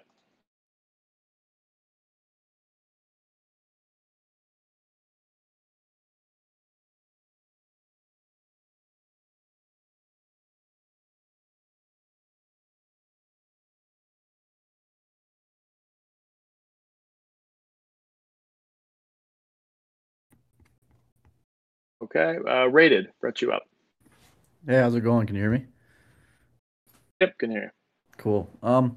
Yeah, I don't know. I just have a couple questions about the audit that might have already been answered, but hopefully I'm not doing any repeats. If I am, just shut me down. A lot of talk about responsibility, and I think ultimately it's a huge shame, the whole situation, and I feel the sentiment that you were saying that, yeah, a lot of people lost a lot of money today. It's fucking tragic. I mean, there's no way around that. And while you could sit here and everyone in the Discord all day has been pointing fingers at every single person on the whole planet, it's not productive. But I do have a question of, I mean, earlier, Publius, you were kind of pointing at a notion that Omnitia was kind of, they did audit it, but I'm hearing different stories. Omniscia says they didn't audit it, and there were changes made after their last audit that allowed for this. And I was kind of hearing sentiment that there weren't from you. And I'm just curious, why didn't Omniscia audit the new changes? And then also, did they audit? You said that the code hadn't been changed since then. So I'm just curious, the code that was exploited. Yeah, I'm just so to curious, clarify, yeah. the code that was exploited was the emergency commit functionality for BIPs, which has been there since launch. Omnitia audited a commit hash through BIP 7, and it's really, the question is, well, why isn't the whole contract updated? We tried very hard to get them to do that, but in short, they insisted on a commit, and then any upgrades that happened since that, they wanted to look at after the fact. And so they put together the initial audit report on the commit hash through BIP 7, and then the anticipation was to have them start to audit all of the code that was introduced after BIP 7 in the near future. And then obviously there was also the Trail of Bits audit lined up for early June, that the thought was they were going to audit the current state of Beanstalk because they didn't need a commit hash in advance. And that would basically facilitate all of the contract to be audited. So substantively, why did they only audit through BIP 7? It's because it took them 4 months to audit Beanstalk from the time we sent them the code to when the audit was released, and that basically there was a ton of development between then. But substantively, the new code was not the thing that was exploited. So in their report, which we looked at, they said that it was the whitelisted assets that were added via other BIPs, which were used in the attack, but that was not the thing that was exploited, if that makes sense. So go ahead. The code that was exploited was present on the Omnitia audit. The code that was exploited was included in the Omnitia audit. That's correct. Okay. It's really cool to have that said and clear, because I mean, yeah, I think earlier you were kind of saying, we need to be, kind to Omnitia, but I mean, at the same time, it does seem like if there is a finger to point We're to, just not pointing fingers, but the point is the code that was exploited, they certainly had. Okay. And then, I have a couple more questions, which is, just in the spirit of the blockchain and decentralization, have the team wallets ever been made known? And also, did you guys have any losses from this? Yeah, so the Publius wallet's on chain. There are other wallets that we individually have that thus far have not been disclosed. We individually lost a lot of money today. There's a lot of questions of I bet Publius has made lots of money from this at this point. We really have not made any money in the grand scheme of things. And the vast majority of our assets were still invested in Beanstalk, providing liquidity. And furthermore, and this isn't super substantive, but it is worth saying, we really didn't launch this in a way that facilitated us to have a large amount of ownership. So at this point, the three of us individually each have mid-single digit % of stock probably, or at least until the exploit happened.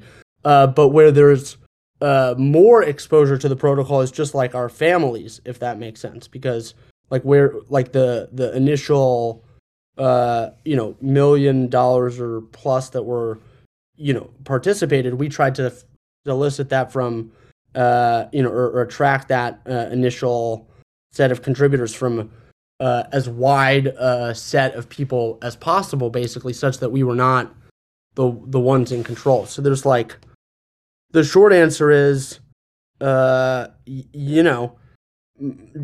speaking on behalf of my family lost $8 million of liquidity today, half of which was non-Bean. And then I'm really sorry to hear that. Seriously. think that it was probably a similar loss for the other two families as well. Yeah, that's a hell of an Easter. Yeah, and frankly, it's not like our loss is not the concern. And just speaking explicitly, one of the things that we're inclined to do to try to sweeten the pot for a VC that is interested in backing this thing is to try to sell them some of our pods OTC effectively, and then donate any of the proceeds from that to seeding some of the liquidity. So it's unclear to us how much help that will provide. But it is going to be tens of millions of pods across all of our families, and we're basically, we're inclined to get all of our families to donate all of the pods or the vast majority of them to try to, the ship has sailed on this thing, so we really just want to do the right thing and try to give Beanstalk the best chance at succeeding going forward. So, absolutely, not really focused on individual gain at this point. Yeah, cool. I don't want to overstay my welcome, and I think it's really cool hearing kind of a human side to this. I think a lot of people are just treating you as a name on a Discord when you are a real person, and so is everyone else that's worked on the protocol.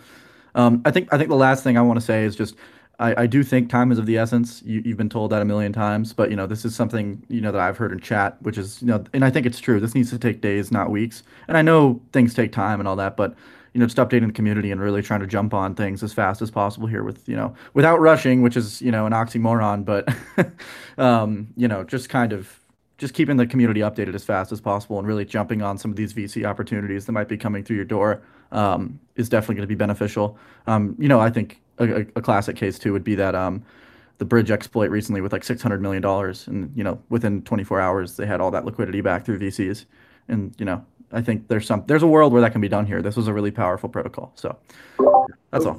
Appreciate that. Couldn't agree more. Think that the only real change in circumstance between Beanstalk and Wormhole is that Beanstalk really was not backed by VCs at all. Yeah, that was pre-backed by VCs. Yeah, this is why they had it so fast. But yeah, it's a little bit tough, but nonetheless, are with you that there's certainly a path forward here, and we're going to pursue it as fast as possible.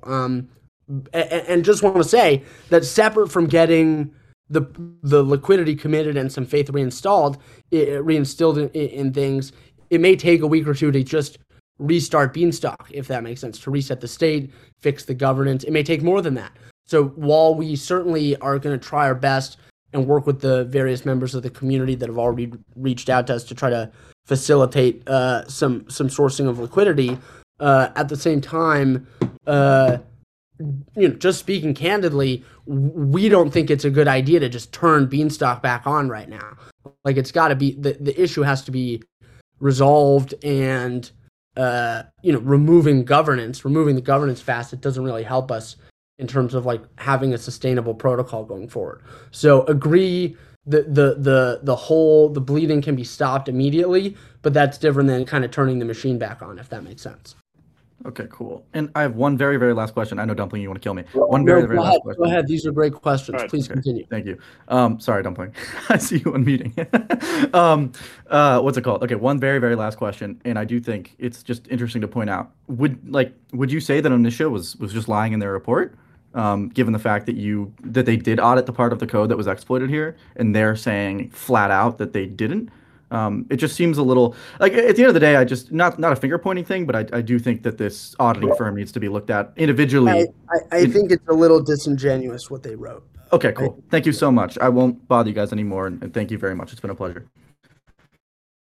Okay, thanks for that. I think headphones are dying. I think we've went 2.5 hours here. I think it's been pretty good. So I think I'm gonna go ahead and call There's it. still some more hands though. We're inclined to continue until there are no more hands.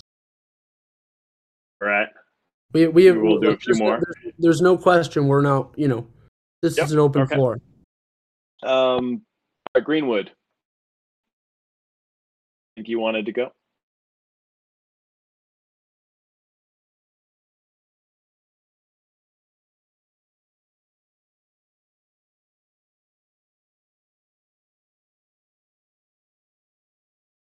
Okay, Jeff the Baker.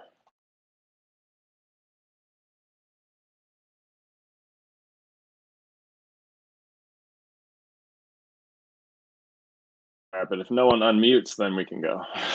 Triggs? Hey, can you hear me? Yeah.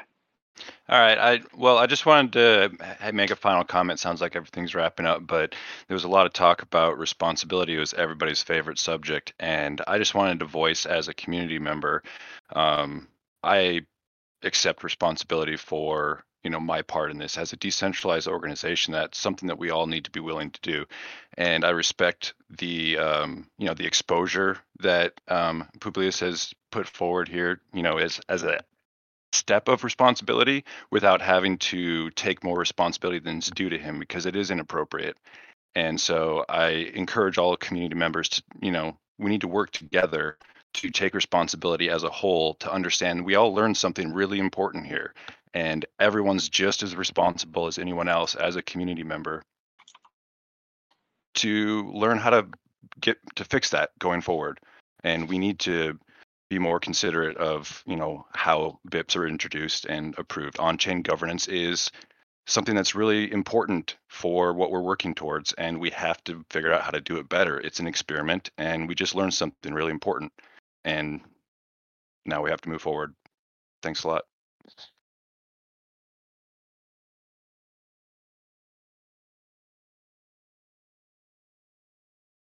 Can you guys hear me now? Yes. Oh, sorry. Am I good to ask my question? Yeah, go ahead, Jeff. Yeah. In response to the comment by Publius recently that you guys are interested in donating proceeds from an OTC pod deal to VCs, my question is, why are you guys going towards the route of continuing on with the current contract and figuring out a way to remediate debt, as opposed to consolidating all debt in terms of the people who lost their money outright and some blended rate for the pods in line, and issuing some type of separate redemption there, or handling that debt separately? Was there a concerted decision to continue on with the current contract as opposed to essentially fork and restart the pod line with a consolidated debt handled elsewhere? There's nothing been decided as far as we're concerned, and the point is, the decision to move forward with like a brand new protocol with no debt, that's like a radical step that the community would be taking. And so the thought is, in the short term, at least, to see if there's interest in resuscitating this from some VCs. And if there's interest, then the question is, well, how do we make that happen? And we're willing to basically grease the wheels as much as possible on that deal. In addition to whatever the protocol could sell, if we could sell some pods OTC in the current line, and then use some of the proceeds from that to contribute additional funds to seed this thing again, that would potentially be a symbiotic way to do both, if that makes sense. But nothing's been decided as far as we're concerned. Yeah, I think that makes sense, and that answers my question. Thank you. I think Elastic Bean had another question.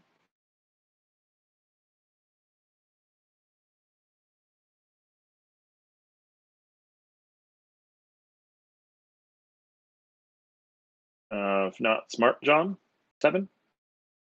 Yes, hello. Thank you, everyone. I'm sorry if my question is a bit simplistic, but I don't have as much experience as everyone.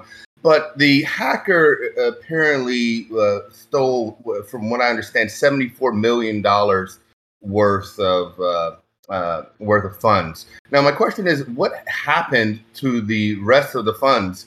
Because I believe at the time the total value was up to around 180 million or so. So I just wanted to just quickly understand sort of what happened to the rest of the money. For sure. So the TVL was a function of the deposited beans and the value of the liquidity pools, and that included the value of the beans in the liquidity pools. But when the hacker was able to drain the protocol, the thing that ultimately has value are the non-Beanstalk assets at the point of the attack, if that makes sense. So the only value that they were able to actually steal are the non-Beanstalk assets. So it was whatever's not Bean that was in the silo or in the liquidity pools. Understood. Thank you.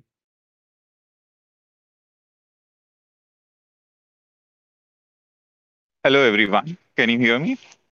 Yes, go ahead. Yeah, this is Tejas here. So I have been following Beanstalk for some time, trying to understand the mechanism by which it works. Um, I never invested, basically thinking, I will fully understand it. And I was trying to understand, I'm not obviously not a VC, but what is the scope for, you guys to consider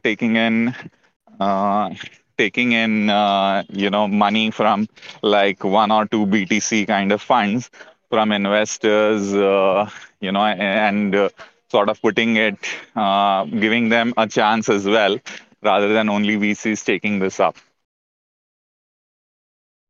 Yeah, I mean, we're going to try to talk to as many VCs that are willing to think about backstopping Beanstalk as possible, is the short answer. Okay.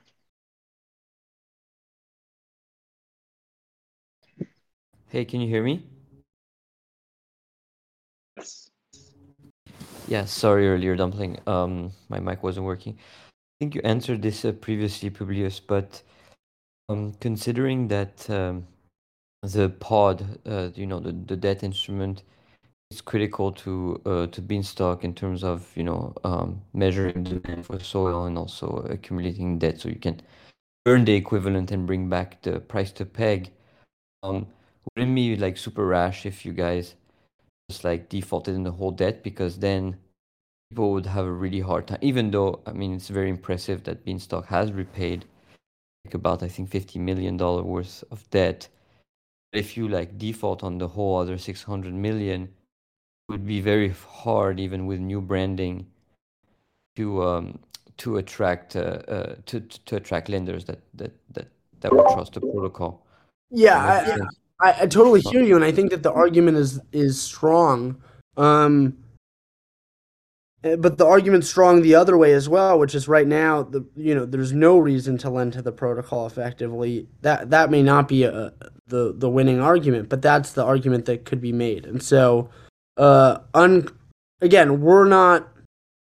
don't know what the right course of action here is in terms of honoring the pod line or not.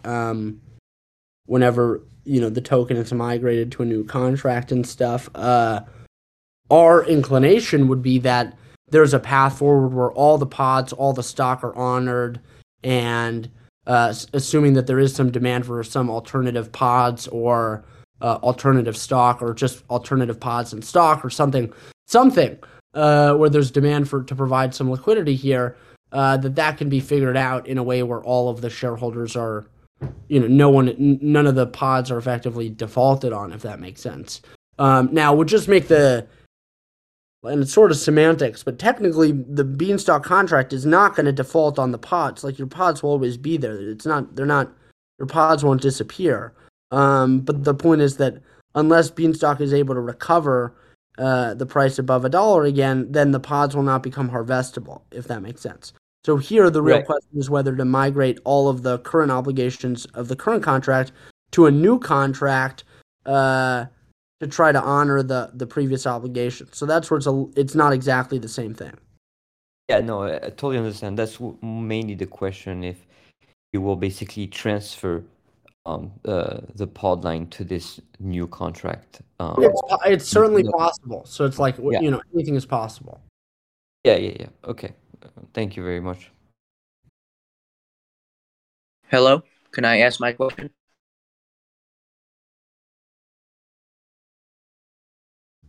Hello. Yes. So my question is We this. lost Dumpling. Didn't realize we lost Dumpling. Sorry. Go ahead. Okay, thank you. From your perspective in this protocol, since your team had built this or whatnot, everything in DeFi, in my opinion, is a zero-sum game. So, in your opinion, who long-term are going to be the losers of this protocol if things go down? So let me give you my perspective and opinion. My opinion is this. So there was a really big surplus of money currently in the last like 10, 12, 14 days, etc. When this goes down, the next time it goes below peg, I think that it's going to be very difficult to regain peg because there's not going to be a lot of people getting in line to buy those pods because they're going to be so far in the FIFO line. It's so far out. So who long term do you think would be the losers in this game? I don't think that there's possibility of having all these people who are winners because clearly I was winning for a day. I literally deposited yesterday, won significant amounts of money, let's say, and we all know what happened this morning. So it's for the people who made this protocol, what do you guys think is the end game here? So we would just push back on your initial statement, which is that DeFi is a zero-sum game. We really feel strongly that well-designed protocols create a lot of value, and in this case, that was reflected in all of the Bean value, right? If we go back to one of the previous questions that was just asked around how is there, only 75 million or so stolen, but the TVL was much higher, there was all that other value created in the form of beans. And so that's not a negative sum game. And therefore, the question is, well, who loses if this thing is resuscitated? Well, the key. No. I'm sorry. And it's not about resuscitate. I'm just curious. I really want to know, like, your thoughts about what happens. Let's say that this goes on for another few months without any sort of hack. So, or years, let's say. There's got to be somebody who loses money, right? I mean, if Beanstalk were to continue, if this hack hadn't happened and Beanstalk were to have continued hack free, we would disagree fervently with the idea that that's a negative sum system, and there would be someone footing the bill for that. That would be something we disagree with, from an economics perspective. Very interesting, because economically, in my opinion, I mean, you can explain to me why you think differently, but my opinion is the people who are buying the pods are the people who are basically footing the bill, because they're far in line, like 600 or 700 million in debt, basically, to the protocol to make like any sort of money. So I think that feverishly, people have, I mean, myself included, it's fine, but feverishly, people have put money in, but the pods aren't going to pay out for maybe never. So those are the people who are actually going to be the losers. I mean, how can that not be true? Who else in this protocol? So we would look at something like Bitcoin or any other proof of work system where you have people paying a cost, burning electricity, or in the case of Beanstalk, burning value that you're lending to Beanstalk to create some sort of utility. And in the case of Beanstalk, Bitcoin, it's a secure, decentralized currency. In the case of Beanstalk, you're creating some sort of stable asset. And so the idea is if you get enough people that are incentivized to mine Bitcoin or to lend to Beanstalk, you can actually create utility that is a large value creator. And that's where, we would disagree with you. No, I agree with any disagreements. That's fine. I mean, it's very interesting to hear other perspectives. But so you're saying that long term, the pod people, I mean, someone's footing the bill, though, in my opinion, because one of the things we find most compelling about DeFi is that it's not negative sum if you design it properly. Like, that's the cool. Okay. Yeah. That's the whole shebang. And the tragic thing that has occurred today is that Beanstalk was just at the very beginning of demonstrating that fact. Like, that was a fact that many people had lost faith in after what happened to ESD and DSD, and you have all these cool protocols that nobody uses. It's like, how's that possible? It's like, because the economics don't work right now. And the really cool thing that had started to happen over the past couple of days and maybe a week and a half was that the economics of Beanstalk were starting to demonstrate that a positive sum, like a Oh yeah, positive system, can I'm not actually saying exist. sure. I'm not saying positive. I'm just saying like zero sum game. I'm not saying So positive or it's not negative. even. It's not about negative sum or zero sum. This is Okay. massively positive sum. But let's say I was making 30 grand a day. Let's I say. guess I would say Let me try to answer that. Yeah, The thank you. Fed Yeah, is thank the yeah, the Fed is the direct entity that is not benefiting, because instead of using USDC, you are going to use beans. For various purposes. At a later point, when it becomes really successful, and only just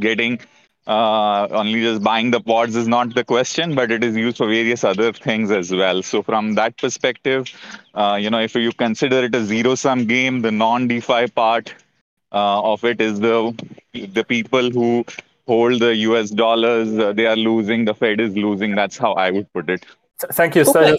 As I guess I would encourage you to continue this discussion in this week's university class, so we can come and talk about all economics then. I would also ask those who are on stage who have already done asking questions, just so that we're able to know who's next or who,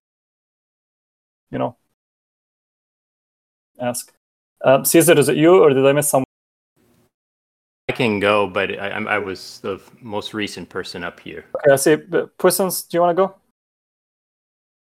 Hey, yes, thanks for taking my question. From my understanding, beans are minted to fund development. So with bean at its current price, will development continue, and for how long? So the short answer is the beans that were minted for the budgets are valueless at the moment. But lots of members of Beanstalk Farms have reached out to us to kind of let us know they're ready to keep charging ahead. So at the moment, unclear exactly who will be working on Beanstalk or trying to get it up and running, but it seems like there's a lot of community members that are still interested. Okay, thank you. Okay, is it Caesar next?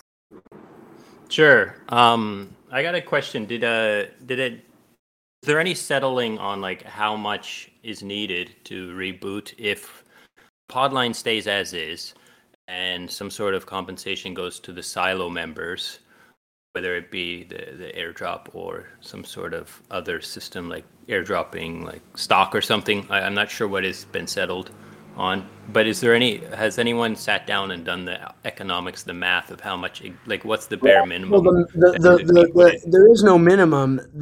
If no one was going to sell their beans, everyone had full faith in the system. You need $10. You reseed the pools. No one sells their beans. For minimal money, the pools can be at $1 if no one's selling. So the fundamental problem is that it's unclear how many people want to sell, and the amount of beans that want to be sold can change depending on how quickly Beanstalk returns to peg and what it's trading at and what the sentiment is. And so there's a lot of different factors that weigh into that. And so instead, you kind of look at the maximum and it's like, well, there were 108 million beans in circulation. So the maximum liquidity you could possibly need is 108 million, if that makes sense. Yeah, totally.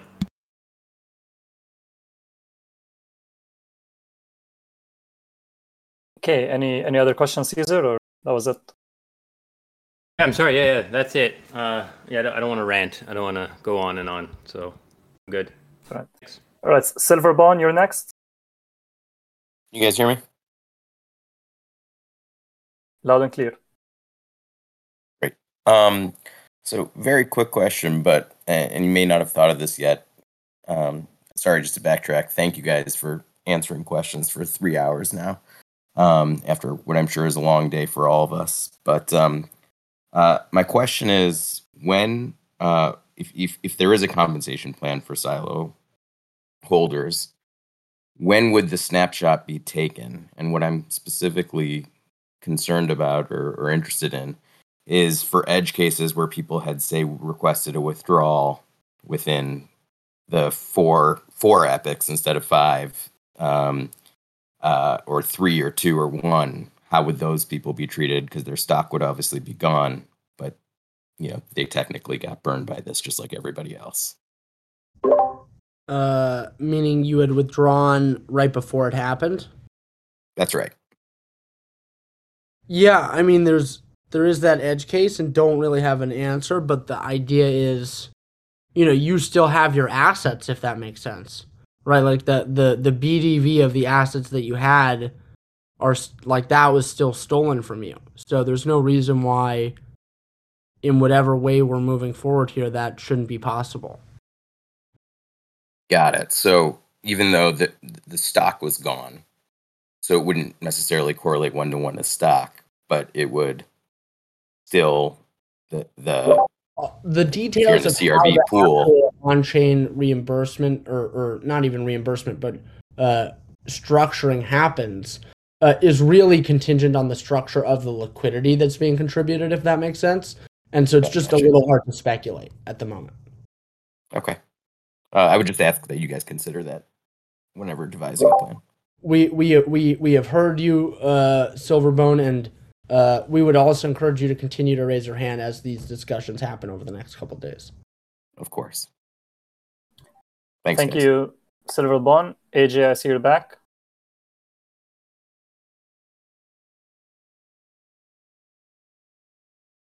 AJ Pickle, did you want to ask a question? Yeah, I do. Can you hear me? Can hear you.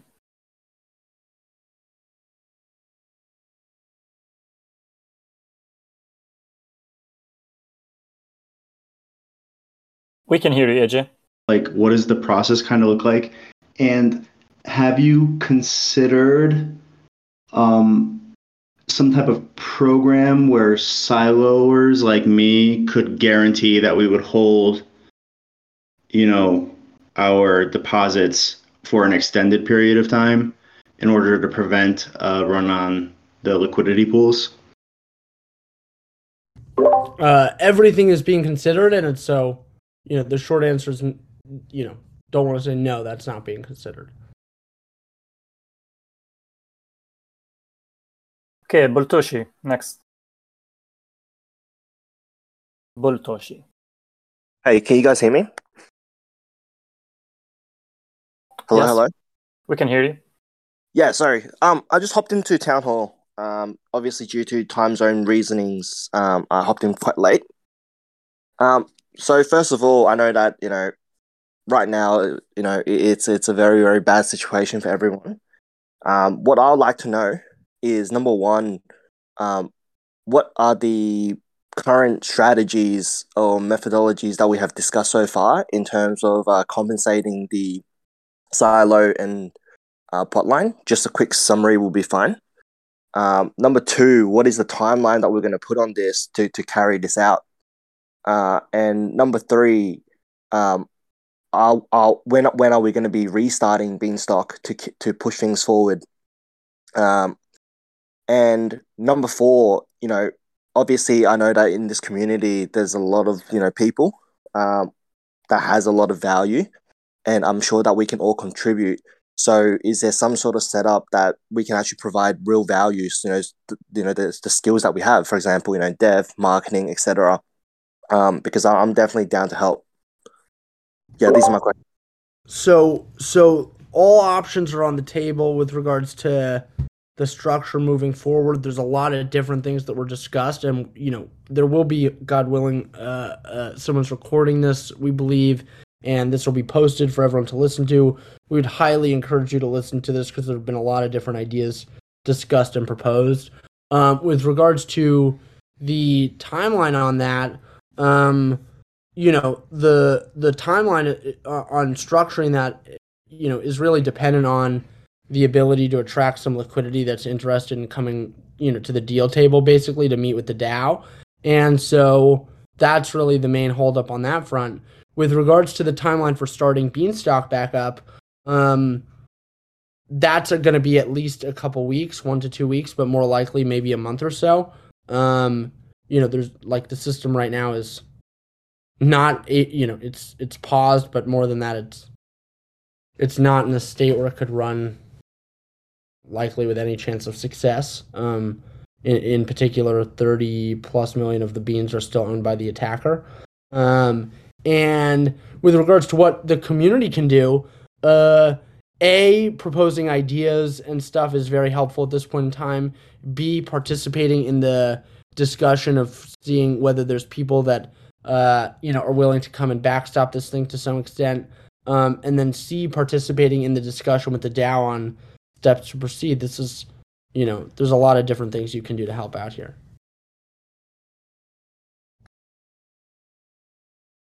Cool. Thank you. All right. I just wanted to say I moved some of the people on stage back to the audience, but if you have any more questions, please join again. I think, Derek, you're next. Great. I was hoping, and I'll give the caveat that I am a little bit fuzzy on some of the economics of the total protocol settings, but I jumped in just out of interest in all of that. But I was hoping you could speak a little bit to what would the pitch to a VC look like, and what is the thing that would benefit for adding this to kind of the protocol. Yeah, so the positioning is that there's a credit history that Beanstalk has, which if it's able to successfully use its mechanisms to return to PEG, like the sky is sort of the limit for this thing. And the nature of the pod line and potentially a specific fundraiser or BIP to kind of bring in the liquidity at specific terms could make it such that they can, A, backstop the credit for the short term, B, at some point become just normal stakeholders just like everybody else, and C, put the system in a really good position moving forward such that they've created a lot of value for themselves. I think there's a really attractive pitch there. So, it's unclear if there'll be any biters or takers, but there's definitely something worth looking at in our opinion. I just want to say one thing before I jump off. It's this. My feeling before we had this town hall was that this was an inside job. I thought that this was something sort of a slow rug and then a hard rug all of a sudden.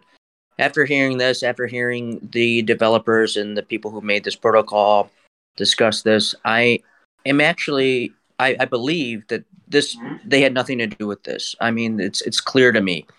So going forward, I think the team needs to figure out a way to make this thing happen, get this thing back starting. I don't know what's fair.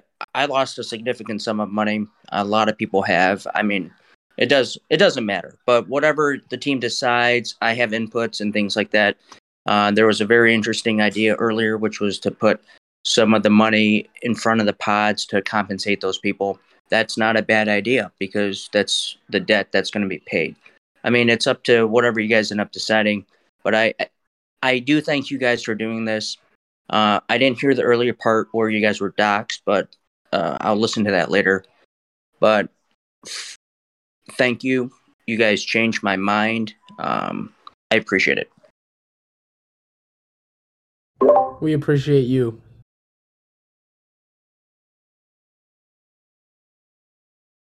All right, Matt Bean. Hi. I was wondering if there is a possibility to raise the liquidity from the community itself, because it seems like they are pretty pumped up. Is there something which can be done which is Yes, we got to figure out how to source this as much as possible from the community. No, I was thinking mostly like a separate protocol, like something separate which just plugs into and like kickstarts the Bean protocol, and then there will be some mechanism outside of that protocol which allows them to like get their capital back or whatever. So there's this protocol, just thinking out loud, there's this protocol route that people were trying to develop on top of Beanstalk that would facilitate basically something similar to Anchor, where you have fixed rate deposits and then the ability to take the other side of that bet. And the key differentiator was that unlike UST, which has no positive carry, because beans do have positive carry, you're actually just taking like a bet on the yield on the beans. And therefore, like that's a like that's a very unique leverage opportunity, and that type of structure would actually be the perfect thing for what you're talking about. The only problem is Root wasn't developed yet. It was just in the development stages. But like, there's no reason why over the next month or two, as this thing is getting restarted, that can't be facilitated. Like, there's totally, you guys have us so inspired that there's a path forward here. So we're gonna go after this call, take a shower, and try to clear our head, basically. And tomorrow, we promise you that we're gonna wake up and come to the drawing board with an open mind, and discuss with all of you the best ways forward. But feeling very maybe we're fools for feeling it, but we feel very optimistic about what's been built here in the community here, and that there might be a path forward. And we humbly ask for those of you that are interested in working on making that happen to just to come Yeah, help. because I absolutely believe that, like, if magically the liquidity comes back, there's nothing stopping this protocol. So it's just about like taking a loan against the protocol. So, which I think the community will be pumped to contribute.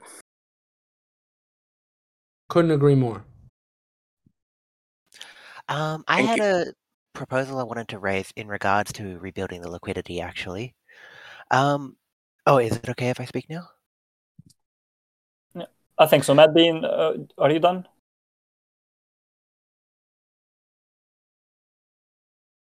I think you can go, Cephas. Okay, sure, thanks. So I apologize that this has been raised earlier. I only joined midway through, but given that there's quite a significant overlap between the communities of Beanstalk and Olympus, and given that the Olympus guys have had similar proposals in the past to aid protocols that are not in a great position, in perhaps as an alternative to, or maybe even in addition to seeking VC funding, we could approach them and offer them a OTC pod deal to help perhaps bootstrap some liquidity. Totally agree. And that's also, there's a lot of different things. And if really at the end of the day, the protocol needs $50 to $100 million, there's no reason with a variety of different mechanisms.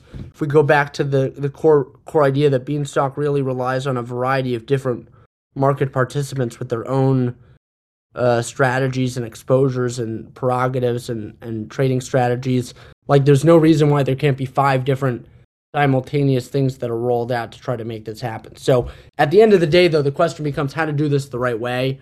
That's not so clear. That's one of the reasons why we raised our hands and wanted to be open and honest about what's going on and who we are, and as transparent as possible. But nonetheless, feel like there is a path forward. It's just important to get it right.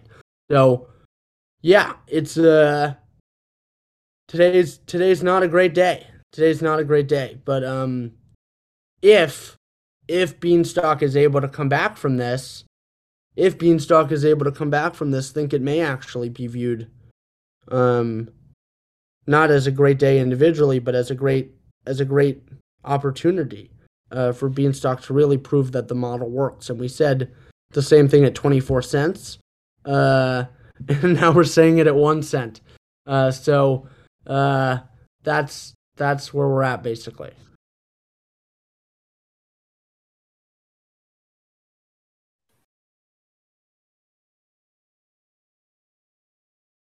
Brutoshi, do you want to take the question? Yeah. So I just want to clarify. So number one, if we do gain the liquidity back, does that mean essentially anyone that was in Silo and Pod will get a 100%, I would say, compensation? But obviously that compensation will take It's time. totally unclear. Like what will happen is totally unclear. It depends on what the people that are willing to provide the liquidity are willing to do. It depends on a lot of different stuff, So very much unclear at the moment what will happen. Okay. And I saw on Twitter earlier that you guys dox yourselves. So does that mean from now on, do you think, shooting videos and then actually proposing plans via video instead of just voice call will be an option? Because I think that will bring a lot of transparency and trust into the protocol as well.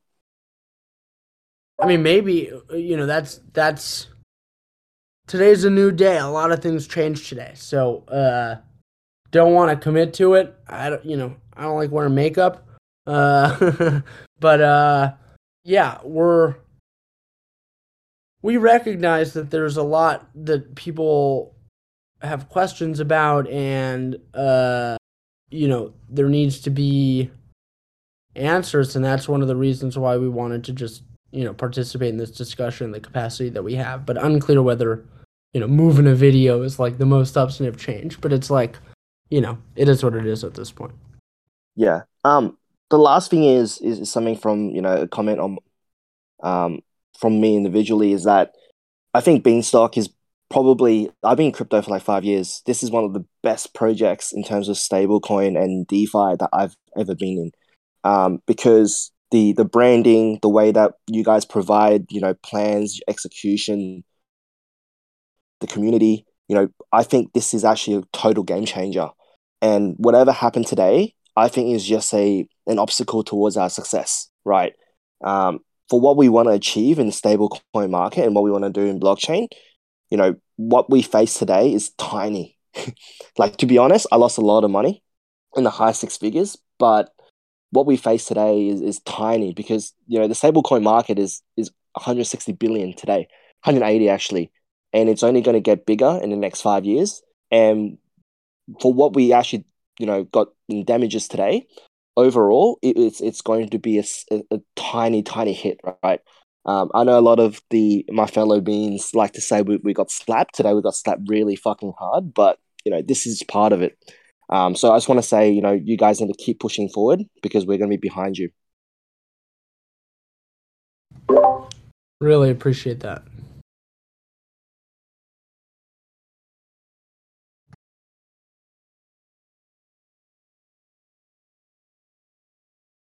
Okay, we'll leave it for a last minute if anyone else has a question. Otherwise, please, you can close.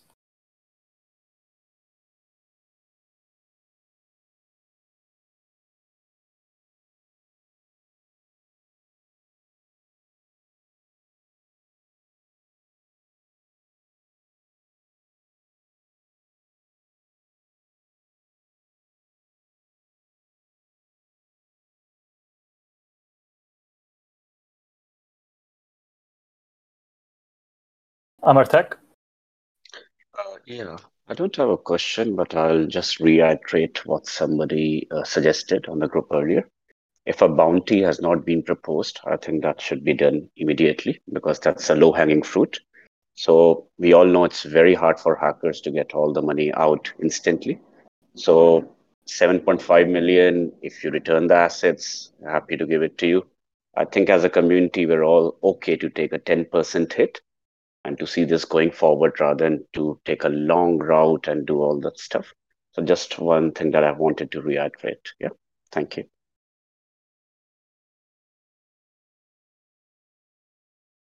Thank you for that. And if there are no other questions, I think we can close. Yeah, we just close by saying thank you all for listening and participating in the discussion, and understand this is not the thing everyone wants to be talking about, certainly. So, yeah, we're very sorry that this has occurred, and it fucking sucks, guys. It fucking sucks. So, thank you all. Thank you all for joining, and join us on University class. That's on Tuesday. And once again, thank you all for joining.